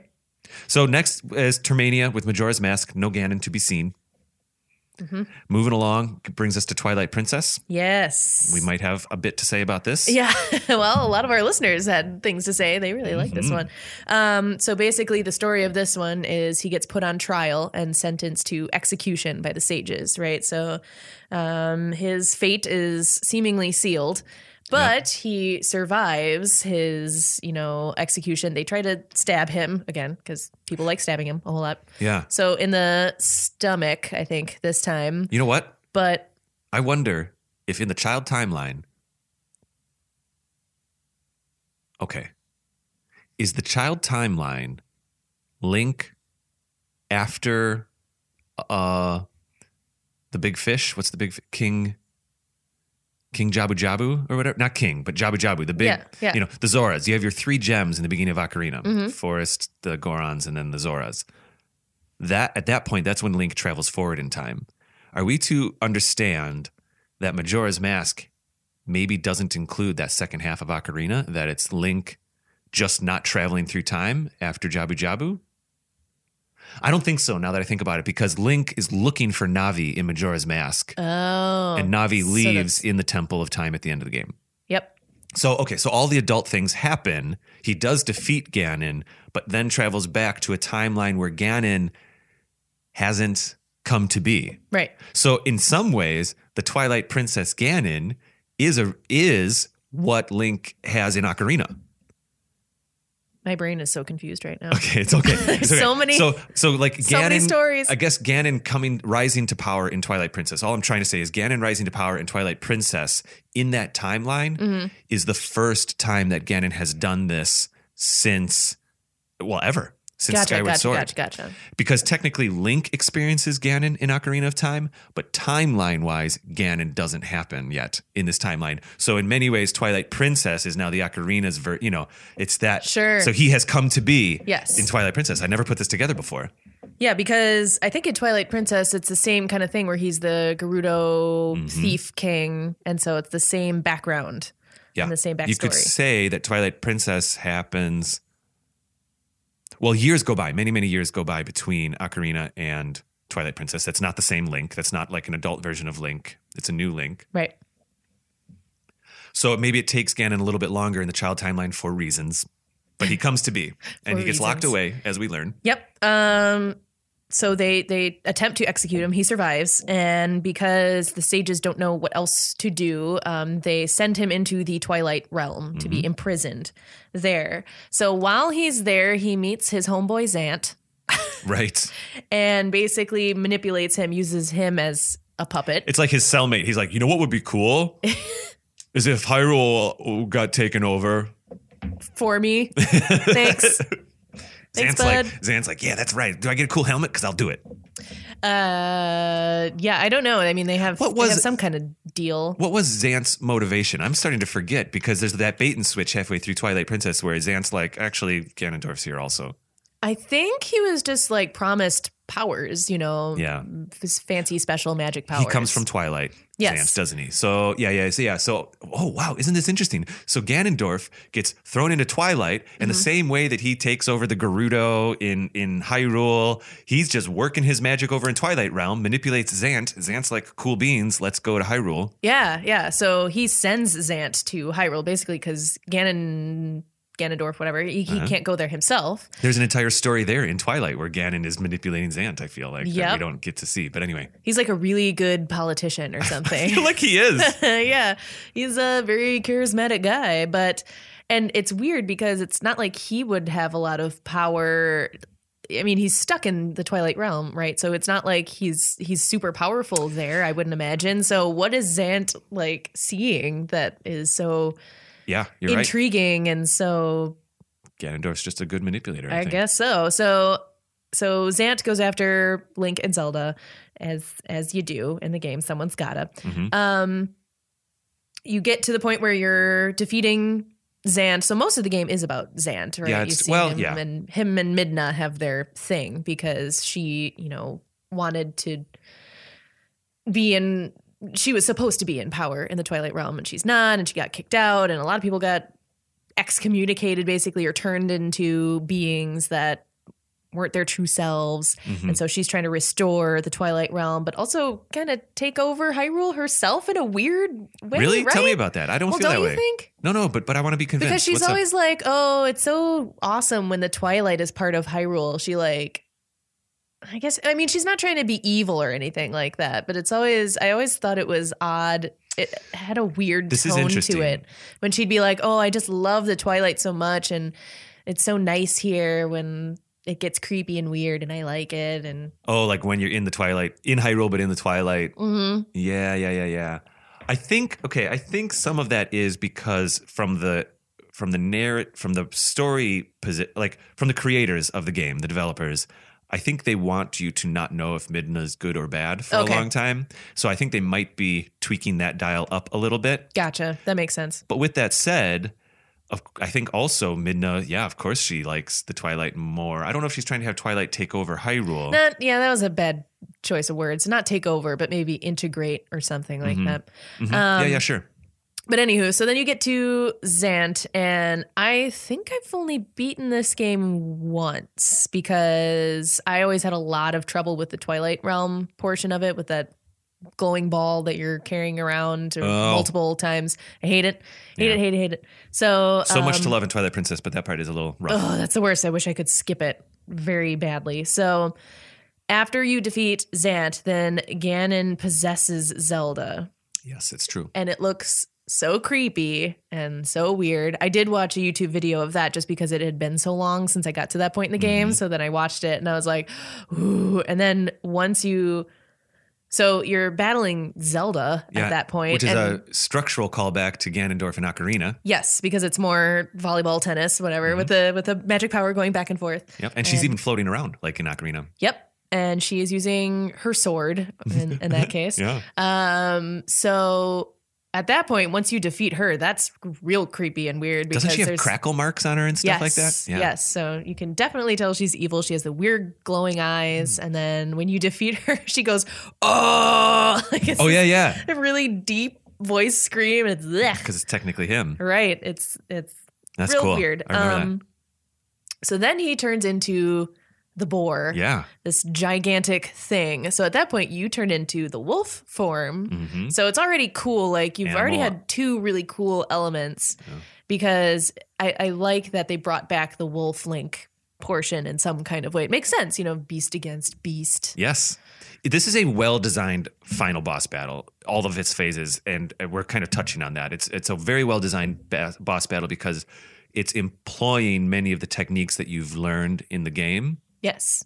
Well, one of which is about to happen as you describe this situation. Yeah. So you are in wolf form and you use Midna to grab onto him and like throw him to the side. And then you go. Which is one of the first things you learn in the game with the goats. Yeah. And then, of course, you use it with the Gorons. Yep. And so it's a callback from that to that mechanic. Absolutely. Super cool. Mm-hmm. And at that point, I think he has a crack in his stomach or something like that. Something like that, right? Like a wound that you go after. Slice that belly. Yay! Everything's fine. So then after you after you beat that portion, which is kind of repetitive, you just kind of have to do that a bunch of times. Yeah, I think it's like the 3 times or whatever. It's the 3 rule. It's always 3. Yep. Then he becomes a disembodied head on fire. I do Briefly. Not remember that. You don't have to like fight this one, but that's what he becomes. Like he keeps changing forms. So that's what he becomes next, and that's when he like defeats Midna and is like, "Get out of here!" and throws her. Interesting. So then this is my favorite part. You get to the horseback. Oh, I love this part. Portion. So then it becomes a chase scene. Yeah, the music changes. The action ramps up, and you are chasing after him, trying to defeat him on horseback. Again, doing mechanics that you've learned throughout the game. Yep. There are quite a few horseback kind of chases or action sequences in that game, I remember. That was the first game development cycle-wise that you could attack from the horse, from Epona. And they really took advantage of it. I love it. I love it. It's cool. You're driving Epona up next to him, trying to slice and hack and all this stuff. He's trying to get away. Very cool. Do you have light arrows at that point? Oh, I can't remember if she gives them to you before or after the chase. I honestly can't remember. Okay. Maybe you do, and you're trying to fire the arrows at him while you're riding, but I remember swinging my sword at him, but I could be mistaken. I don't remember. Doing a little bit of side-to-side battle. But anyway, so I think maybe you get the light arrows as you leave the castle. Maybe you have them. I can't quite recall. But I remember chasing Ganon. I remember swinging my sword. Perhaps you shoot some arrows, and eventually you get him knocked off the horse. Yes. And at that point, then a fire wall comes up, which apparently Ganon is very good at making. Yeah, and it's his thing. It's almost like Marvel's Civil War, where the big battle actually comes down and becomes really tight and confined. And even though he's been a huge pig, even though he's been a disembodied head, even though he has transformed into all these different things, at the end of the day, it comes down to you and him sword fighting. And it's neat because it's not just him coming after you. You knock him off his horse, so to speak. And then it's like, oh, got to finish the job. Like, this is one of those battles where it actually starts big and gets smaller. Oh, yeah. Technically. Yeah. But the tension or the stakes get bigger. That's why I really love this battle so much. Well, especially because you don't want to do all of it over again if you die. That's true. Well, this. I remember once I got to the sword fighting with Ganon, this is where you're almost like drag out in the mud. Like, you're both tired. You're both like, this is a battle. Yeah. You know what I mean? It's really cool. Let's end this. A little bit. Yeah. And there's cool moments where there's, the swords are getting pressed against each other. And I don't know if you have to button mash or anything. I think you do. Yeah. Yeah. A little bit of quick time stuff, which was very popular around that time. Yeah. And then if you defeat him correctly with your sword mechanics, there it is. And then you see Midna's true form, and it's a cool ending to that game. It's so cinematic. I love it. I wonder if Zelda shoots the light arrows at him in this game as well. It's hard for me to recall now. But anyway. But very cool. So that's it. So that's a lot of people like that one the most, and it makes sense because I mean, gosh, how many parts is that? Like 4 phases? I always remember it as 3 main phases, but the truth is, I think it's almost 5 with like little connected interim phases. That's crazy. And it's a lot of effort to true. defeat Ganon in that game. It's true. So then that actually brings us to Four Swords Adventures for the GameCube, which I am still keeping my eye out for this game. I'm looking forward to a day. I don't know if it's going to happen in season 2 or season 3, but I have just now in this episode decided that it should be you, myself, Alex Sheehan, and Lizzie Alstad playing this 4-player game together sometime, some evening, some weekend. We'll get us all together. Yeah. Either in season 2 or 3, and we will play this game. I have played Four Swords Adventures. You need 4 Game Boy Advances. You need the GameCube. You need all that stuff. Oh my gosh. I remember having a very good time with it, actually. And canonically, it happens after Twilight Princess. And Vaati is the big bad in this game, but it's a little bit of a Twilight Princess Zant situation because right at the end, let's see here. I have it in my notes. Ganon shows up at the end. And so, I know what it is. Oh, no. I'm thinking of Oracle of Seasons and Ages. So apparently he's reincarnated and kind of replays his life as the Gerudo member. He kind of comes. He just comes back around at the end as the basics for Four Swords Adventures. Gotcha. And there's a little bit of a Ganon battle at the end with Link because they have. It's honestly, I feel like it's kind of tacked on because it's. This is another one of those Capcom games where Vaati usually is the main bad guy. Yep. As you experienced with Minish Cap. Yes. So anyways, maybe that's just more of an honorable mention, but he also technically shows up there. And it's a little, if we could really dissect, like, this is why he came back, this is why he didn't, but it's a little bit of a throwaway, in my opinion, where it's like, right at the end, they're like, and Ganon! Yeah, like, they kind of just needed to throw him in there somewhere. Which happens again with a different Capcom game, which we'll be speaking about in a little bit. Oh. So that's kind of where, and I would feel that let's do this. Let's go to Breath of the Wild under there. I do like this idea that Breath of the Wild does happen after all 3 timelines, but I also like this idea of Ocarina, Twilight Princess, and Breath of the Wild being a nice kind of thread through the canon. So why don't we discuss what happens in Breath of the Wild now? So basically, 100 years before the game takes place, there's a prophecy that Ganon is going to come back, right? Yep. So a little bit of that Wind Waker thing. Yep. So they have to gear up again and kind of prepare. So they, Zelda is trying to regain her powers, her sealing power, so she can seal him away, because that's the thing to do, I guess, is just trap him in time or a realm or somewhere. It's always an honorable intention, but it never works, guys. Spoiler alert, it never works. It never works because it can't, because we need more games. But True. If you think about it from each character's perspective, like Demise can't be defeated. He's a god, so you have to just seal Demise away. That's true. So maybe it's the most pragmatic approach. So Zelda's working on trying to get her powers back. They're resurrecting the divine beast to protect everyone. And then all hell breaks loose anyway. Yeah, it's true. Well, what's interesting is one of my favorite things about the story in Breath of the Wild is that Zelda is having a bit of a conflict. She is basically has to train her superpower. She has to become a superhero and learn how to do the sealing thing. Yep. And she can't quite find it. She can't figure it out. She doesn't really. So basically, I do like this aspect of Zelda in Breath of the Wild where it's like, what if someone tells you as a child, you're going to be amazing, or you have to be amazing. And all of a sudden it's like the biggest stage fright in the world. You know what I mean? You're like, what do I have to do? I don't even know how to train for this or figure it out. It's scary. Right. And so while she's wondering if she can even fulfill what she needs to do, she gets kind of scientific and she gets really interested in the Guardians and essentially robots. She technically starts to consider using technology instead of mysticism to seal Ganon away. And I just think that's a really cool thread, a really cool storyline. Unfortunately, she doesn't have enough time It's true. to work that out, because Ganon comes back and starts taking control over everything. Well, I love that she gets a little nerdy and she starts to consider robots, but her dad's like, no, you got to do the thing. You got to pray. You got to pray, basically, right? Yeah. And there's some cool metaphors there, in my opinion. So Ganon comes back, takes over the divine beast, and Zelda has to go to the castle to kind of do whatever she can to contain him there. And so that's the Calamity Ganon that's roiling around the castle because she's not really letting him out. And so that's where the divine beasts come in, because you have to regain control of them, and et cetera, et cetera. All the robots get taken over. Basically, Ganon Die Hard 4s all of Hyrule. Nice. He's like, I've hacked the system. Yes. Anyway. That Zelda was previously trying to hack. Trying to build. Yeah, she just didn't get enough of her firewalls built up yet. Oh, Code Zelda. firewalls, not literal ones. Oh, geez. Poor girl. That's what it was. So I'm trying to remember. So the boss battles within the divine beasts, those are all forms of Ganon. So Ganon is never Ganondorf in Breath of the Wild. There is no Ganondorf. So like the opposite of Wind Waker? Yeah, kind of. Yeah, I agree. Yeah, absolutely. That's only like nice a spiritual. Only in spirit form. This demise, or not demise, calamity is, Calamity Ganon is just their way of.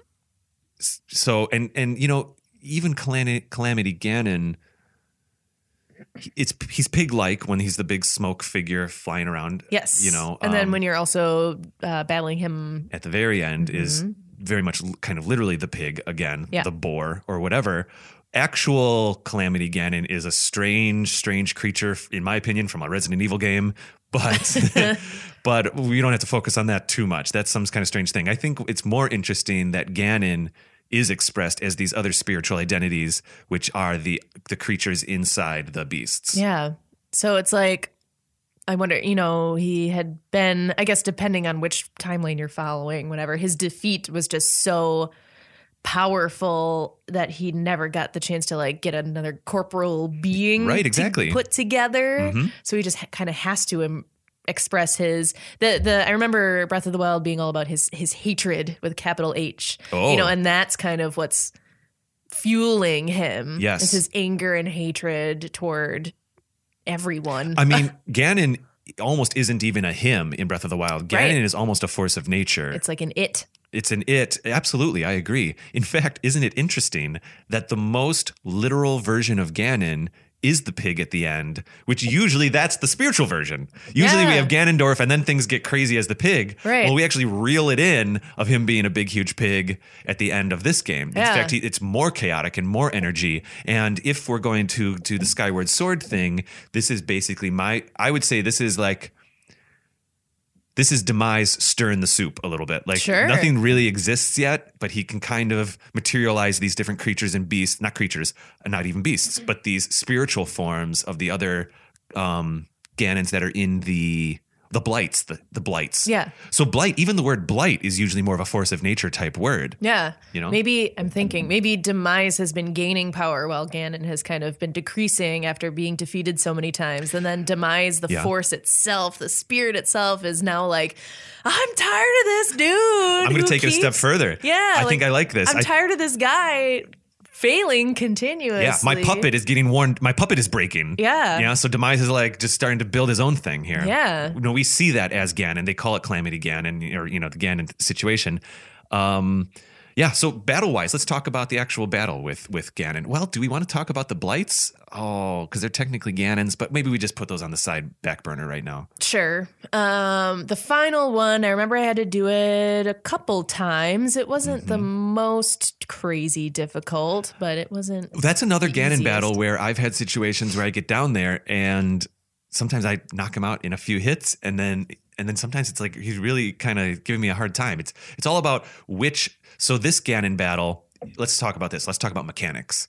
This Ganon battle is different than any other Ganon battle in any other Zelda game, in that it is a Ganon that has kind of these pre-sequenced, like, now I'll fight you with my laser part. Now I'll fight you with my big claws. That's right. Now I'll climb up on the wall. It's a much more traditional video game villain, in my opinion. It's like, these are the different attack cycles that I'm going to randomly cycle through. Yes. Which we see a lot in Resident Evil bad guys and other games too. Usually in Zelda, the final battle is a little bit more designed, a little bit more like, do this to do this to do this to do this. I was a little underwhelmed by the random nature of this battle. I remember seeing similar comments like online when just I saw people discussing this battle, they're like, wah wah. Like it was kind of, it seemed like not advanced enough to match the rest of the game. Like something was lacking from that final boss battle. Yeah, and I think because these attack cycles are randomized, your experience could be very easy or very difficult depending on how the AI chooses to attack you when you're going against actual Calamity Ganon. It's still cool. He looks. So there is a bit of a Ganondorf face on Calamity Ganon. He kind of has a red beard and a little bit of a skull and a little. There's a wow, ooh, So you've seen the movie The Thing from like the 1970s. I've definitely heard of it, but I have not seen it. Okay, well, there's times it's an alien creature that can take over these creatures, and basically it's just trying to merge cells together, like human flesh cells and whatever. So sometimes you'll have these slightly humanoid versions of things, but there might be something's off. Everything's like reanimated, right? So I feel like Calamity Ganon is kind of in that vein a little bit, where his actual face is kind of a skull, kind of a face. It's not, I don't even know if there's necessarily a brain that's firing synapsi. What are you taking a look at here? I'm looking at a picture. Oh, yeah. Yeah, see that? Like, I think that's a the gem. The gem on the forehead. Yep, on the forehead. On Calamity Ganon. It needs to protect his brain, ouchie. Interesting. Like, this is a physical creature for sure, but I don't even know if it's being controlled by a single consciousness. I got to be honest. All the different arms and legs and spider arms and creatures and claws that are hanging off this thing. It feels like a lion's mane too. It feels more like a machine, a puppet machine, than a creature. And I feel that supports this idea of Demise just like pulling junk together to try to get something going. Yeah. I like this. Interesting. So yeah, I'm trying to, maybe it says a lot that I'm trying to like really remember this boss battle because I've done it and it wasn't that long ago because the game didn't come out that long ago. Right. But I was having a hard time remembering the part before the epic portion in the field, because I think that was the more effective battle to a point. I'm hoping we talk about it in a second here. Would you like to introduce it? Yeah. So basically after you beat like the indoor portion of Ganon, then you go outside and then he becomes this gigantic, truly humongous, huge thing. Skyscraper. Yes. Dark Beast Ganon. So you are on whatever horse you have. You just have a horse. You're on your horse. Because there's no real Epona, but not unless you pay money. Oh. You got to buy it's it's one of the amiibos anyway. Gotcha. So you're on your horse and you have to, this is one of those things that the game likes to do where it's like, here's an eyeball, shoot it. Yeah, a little bit. Yes. So it's kind of a bummer in that way, but it's really action packed and you have to run around and around and around. And if you get in front of this thing, like you're pretty much toast because it's going to shoot out. It's true. There's a lot of suggested danger or performed danger, but it's not actually difficult it is not difficult to stay alive in this portion. If you do certain things correctly, like if you don't go in front of it, if you just kind of circle around behind him over and over again, it'll most likely work out. I remember having a bit of trouble shooting the eyes sometimes, but that's because I'm not super accurate at that kind of thing. Okay. Also, the first time sometimes I am not so smart. And okay, whatever. Let's keep going. And I didn't realize that I had to switch which arrow, actively switch it to the light arrows. Yeah, okay. So I was like, why is this not working? These light arrows suck. Yeah, because I think I was just using normal ones. And I was like, oh, I have to choose that one. Is it the light arrow? Or the bow? Or is it the bow? It's the light bow, technically, right? It's the bow. Yeah, but still. So I was just using a regular one like a giant idiot. I see. So I remember this scene. I remember very much enjoying this final battle with the Skyscraper Ganon. Mm-hmm. I thought it was really epic and fun and cool. I agree with some of the criticisms that there's not a tremendous amount of some people have harshly said it's almost just a cutscene. Like it's almost just like you're riding around. Because, well, here's the thing. Ganon is standing there as this huge pig and he's stomping on the ground. And you really think like this is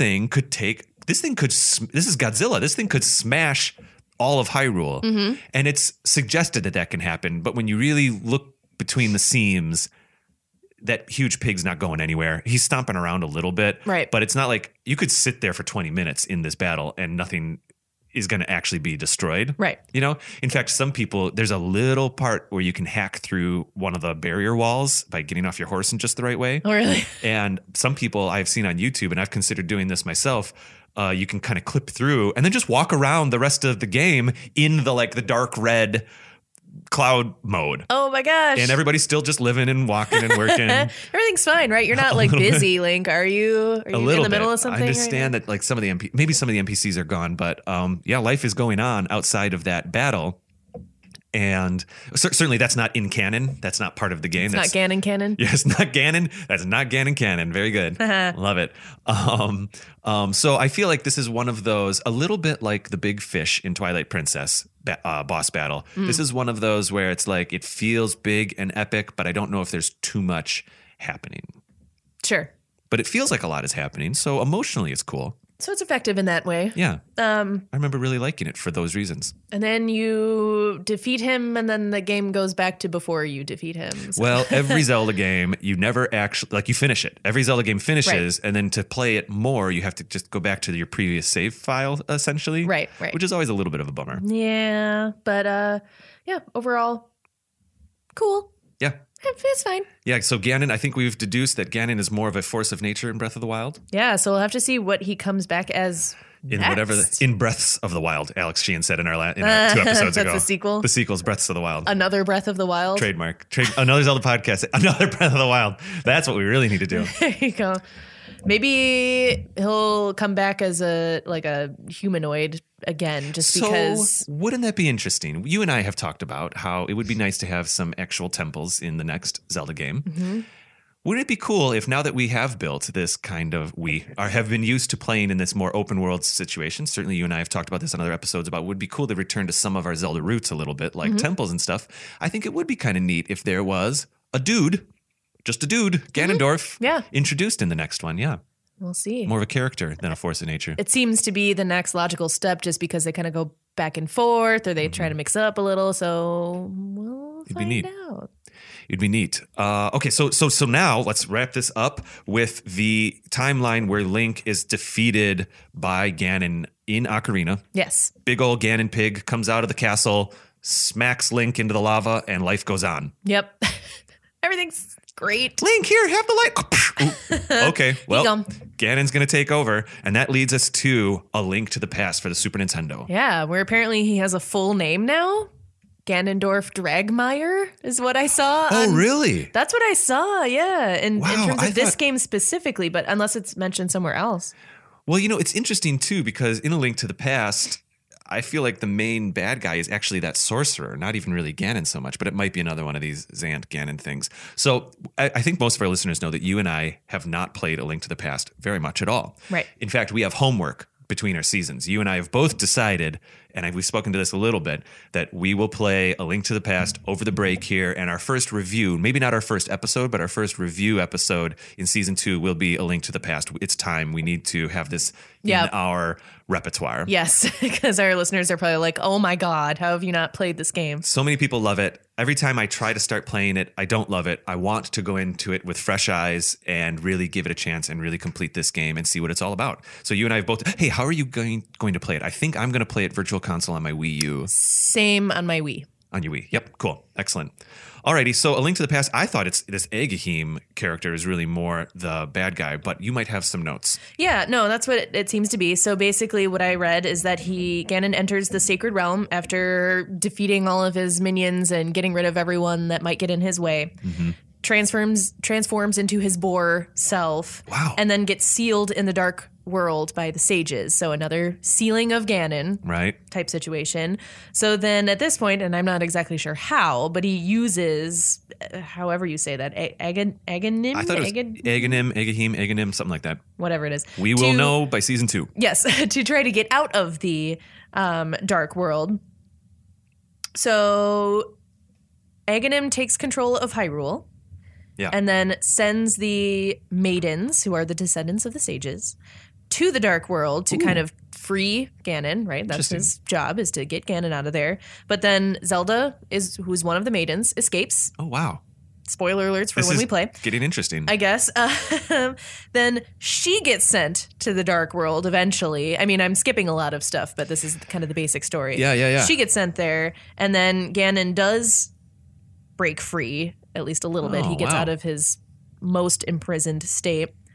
Aghanim sends Link to the Dark World, who then frees the maidens. So the furthest I've ever gone in A Link to the Past is entering the Dark World. Gotcha. And I kind of don't even remember the temples and dungeons to get there. I remember getting to the Dark World and I was like, I'm a bunny rabbit? What is happening? Like, I was kind of a hater when I played this game. I'm so sorry. Oh, no. So I'm guessing there are 6 or 7 maidens, however, and this is your you have to do, you have to go to your 6 places. That's what I'm sure guessing. Mm-hmm. And then Link, eventually you'll battle Aghanim and defeat that person, and then Ganon at that point is like, okay, time for me to finish the deal. And it is Ganon. He's a big pig. He stands on 2 feet. He's very much aesthetically, he's very much like the Ganon that's in the original The Legend of Zelda. Mm-hmm. I'm now starting to recall screenshots of Ganon in this Super Nintendo game. Okay.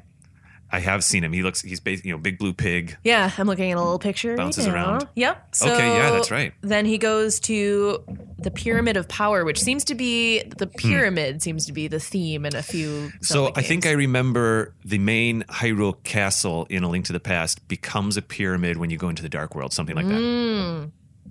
Gotcha. And then you battle Ganon himself, which I again know nothing about because I have not played this. It'll be fun to play that battle.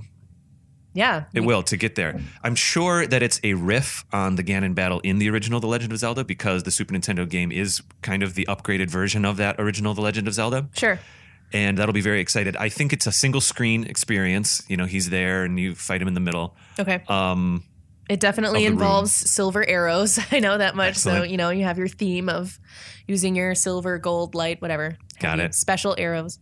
Cool. So, I mean, that happens and then Ganon's defeated and life goes on. And then that leads us to a bit of an honorable mention Ganon appearance in the Oracle games. Yes. Are you aware of this? Because I actually wasn't until I did this research. Oh, I definitely wasn't until I looked this up. No, because I've never played those games either. So I have played Ages. I played that 10 years ago. I'm looking forward to playing it again for our review episode eventually. Mm-hmm. I'm in the middle of Seasons right now. I had to put I was playing Seasons and I got about halfway through and then we got busy with some other 6.5 stuff because we have some new shows coming out next season. And so I'm kind of hanging on to Ages or Seasons and I'm excited to get back into it. Gotcha. But when I beat Ages, when I was doing this research, I was like, Ganon's not in these games.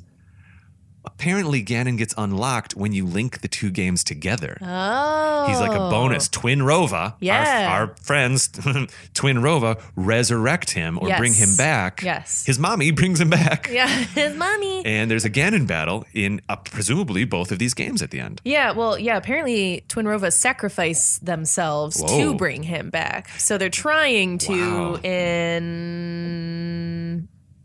it just says the series, so I'm not sure which one of these games it is. It probably happens at the end of each game. Oh, okay. It's probably like a tack-on thing at the end after you defeat the 2 main bad guys from each, which they're kind of underwhelming. If I remember, I have it in my notes here. It's Viren and General Onyx. They're just bad guys. Oh, okay. Mm-hmm. So when Twin Rova sacrifice themselves, that creates Ganon's resurrection. But then because his mothers are the ones that were defeated in order to bring him back, he kind of goes cuckoo bananas because of that. Yeah, I've heard this. Yeah, and so they call the place that I was getting this information from said he became a mindless beast. So, yeah. I mean, it really is just a way, mechanically in the game, it doesn't necessarily feed the narrative very much. You can beat these games and have these other bosses, but at the end, if you link them together at any point, I understand, which maybe we'll have to try because I do have the physical cartridges of each of these games. Okay. I was considering playing them on some kind of virtual console situation, but maybe we should try to link them sometime eventually just to see what this is all about. Yeah. He kind of just comes in and attacks. There isn't much of a storyline or a narrative to feed his motivation. Sure. So I think this mindless killing machine thing kind of fits in. It's He just crazy. Mm-hmm. It's almost bonus content. So let's move on. Link's Awakening happens. Ganon doesn't have anything to do with that. The next time Ganon I thought, and again, I know I played this game, but I didn't get to the very, very, very end. So sorry. But I read that it takes the form of the shadow of Ganon at some point. Like, doesn't it take different forms? And then I think the shadow of Ganon is like one of the forms. I guess so. I always thought that was just, so I'm kind of embarrassed. I always thought that was just like, oh, those graphics look like Ganon. Oh, well, there you go. So it's like, it's not actually Ganon. So know. yeah, he's not technically in the game, but it like takes on different. Fair enough.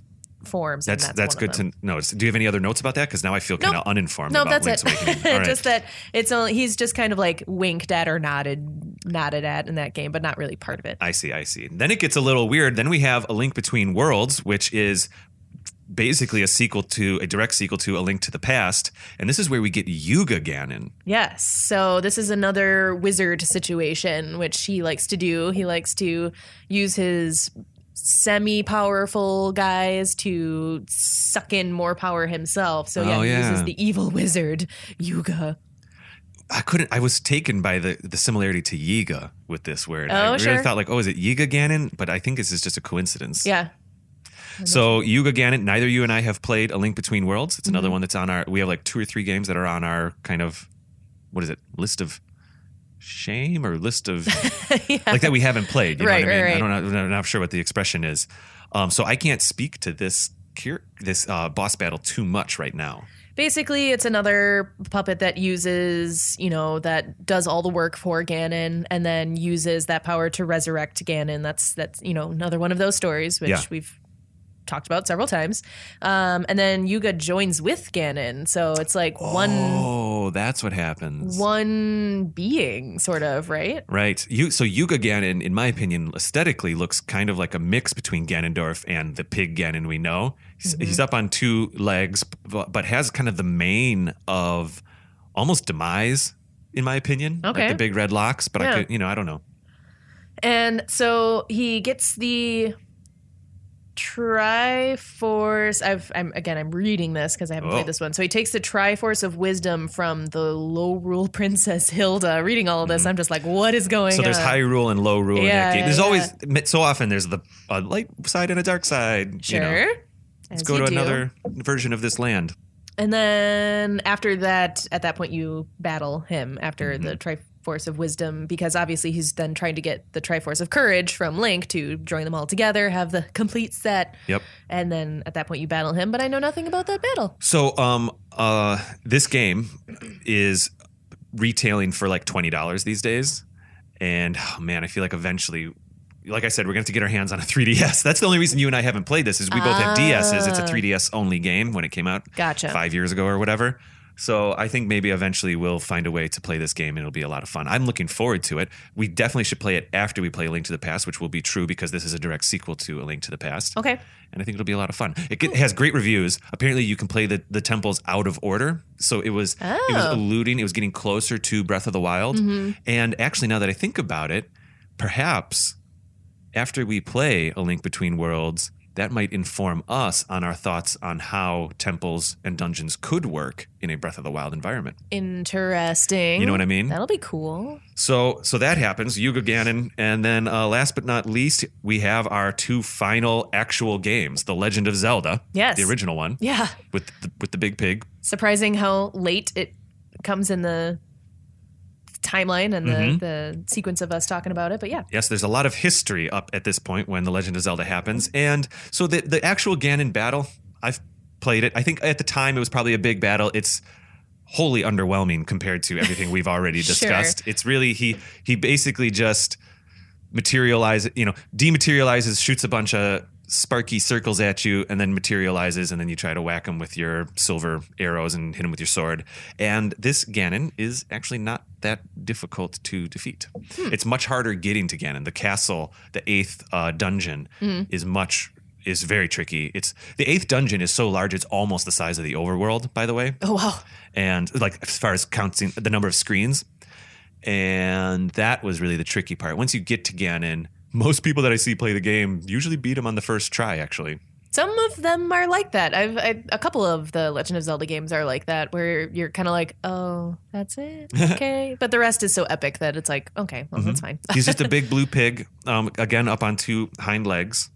And that's all I can say. I don't know. Do you have any lore comments about him? It just says he's returned to life prior to the game and then invades Hyrule and obtains the Triforce of Power, because that's his thing that he does.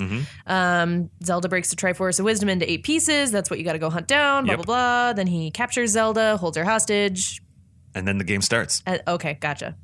And then it says he uses the technique of darkness against Link. So what's that? Do you know what that is?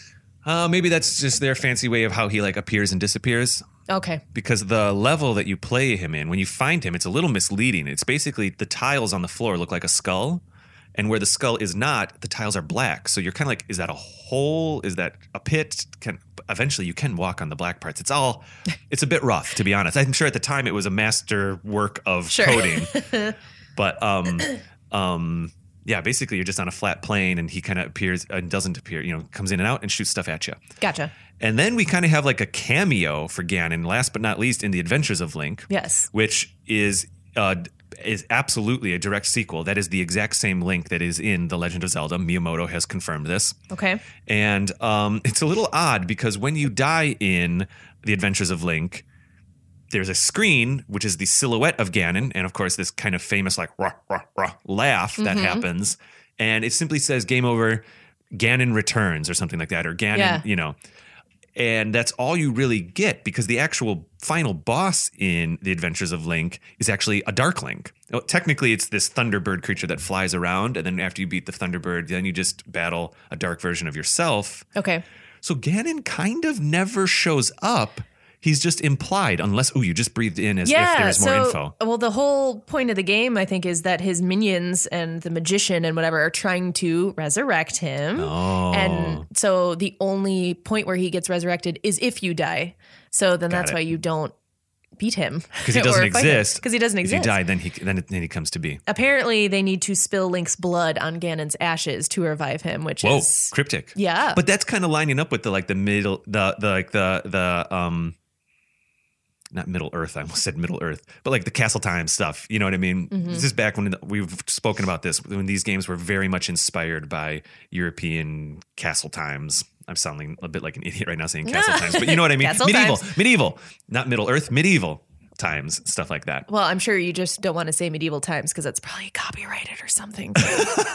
So Castle Times is fine, Dave. So Ganon kind of shows up there. If you succeed in The Adventures of Link, Ganon never comes back. Right. And then until Calamity Ganon, until Demise is like, that's it. He basically, what does he do? The main bad guy in the Avengers games, in the Avengers movies. I am the wrong person to ask about that because purple guy. I don't watch them.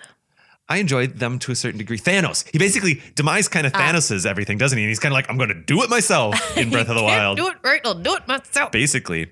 Oh, that would be neat to have Demise come back in the Breath of the Wild sequel. Ooh. Because if we were to interpret the Calamity Ganons to being Demise warming up, so to speak, it'd be cool to see him in the next sequel. Interesting. But we have no idea. Ooh, so many possibilities. Mm-hmm. There it is. That's about it. We've for done Ganon. He's kind of a big part of the game. I felt Most like of them. So in future seasons we might try to get clever and have our season finales be like live episodes or something. We have a year to put that together. But for this season, Kate, I felt like, well, what's kind of thematically appropriate? The final boss is our final episode. Let's talk about Ganon. Yeah, that was fun. Yeah, it's he's an interesting person and being, and I hope we get. Regardless of what form he takes in future games, I hope we get more backstory, more reason for, more motivation, more than just like, I'm hungry for power. Okay, well, fine. But, we have these games are capable of so much more now, obviously, with all the Zelda story that they went into in Breath of the Wild. Like, it'd be cool to get a story of his childhood even, or, him growing up, coming to power, whatever. Like, that'd be really cool to get more story. Oh, that is neat. Now we're just having fun. But so I just got done saying, what if Demise comes back in the sequel? That's cool. That would take us into that, definitely closer to the Force of Nature thing again, I think. But we also thought about in this episode, what if Ganon was just a guy again in the next sequel? It would be neat if he was a character. That's also, just a character. We do see him growing or something, and then you see Demise influence him in some kind of way or possess him, or it'd be cool to learn more about this guy. We could speculate all day long, but I like where this is heading. We probably have another 4 or 5 years to really get this. I know. Well, I don't know. They turned Majora's Mask around within a year. We might, maybe 2 or 3 years from now. Maybe. Well, we're already 2 years in for Breath of the Wild existing. I know. By the way. It's crazy to think about how maybe another year or so. We'll see. Very exciting. All right, Kate. Well, let's get out of here, everybody.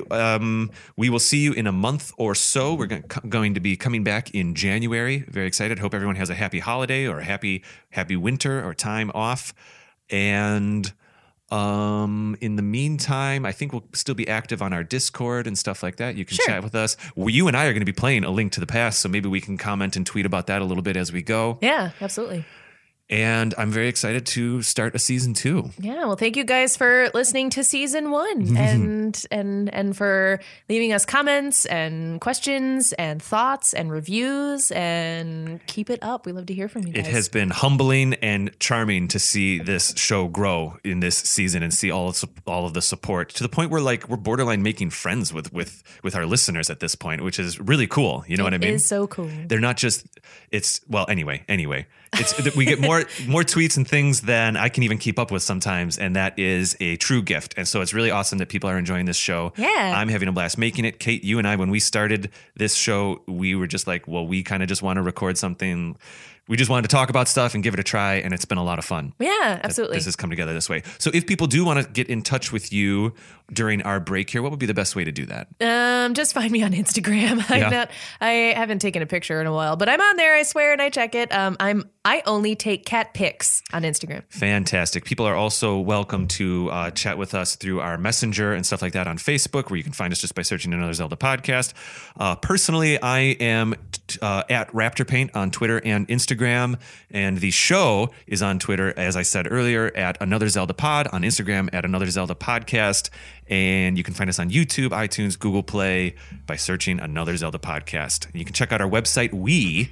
I am having a meeting 2 days from now. I don't even know if you know this yet, Kate, with Lizzie Alstad, who from episode 16. Yeah. We are, maybe I shouldn't say this yet, but we are putting together a plan to have written blogs coming out on our website. Lizzie's going to put together a couple articles. We think we're still building this a little bit.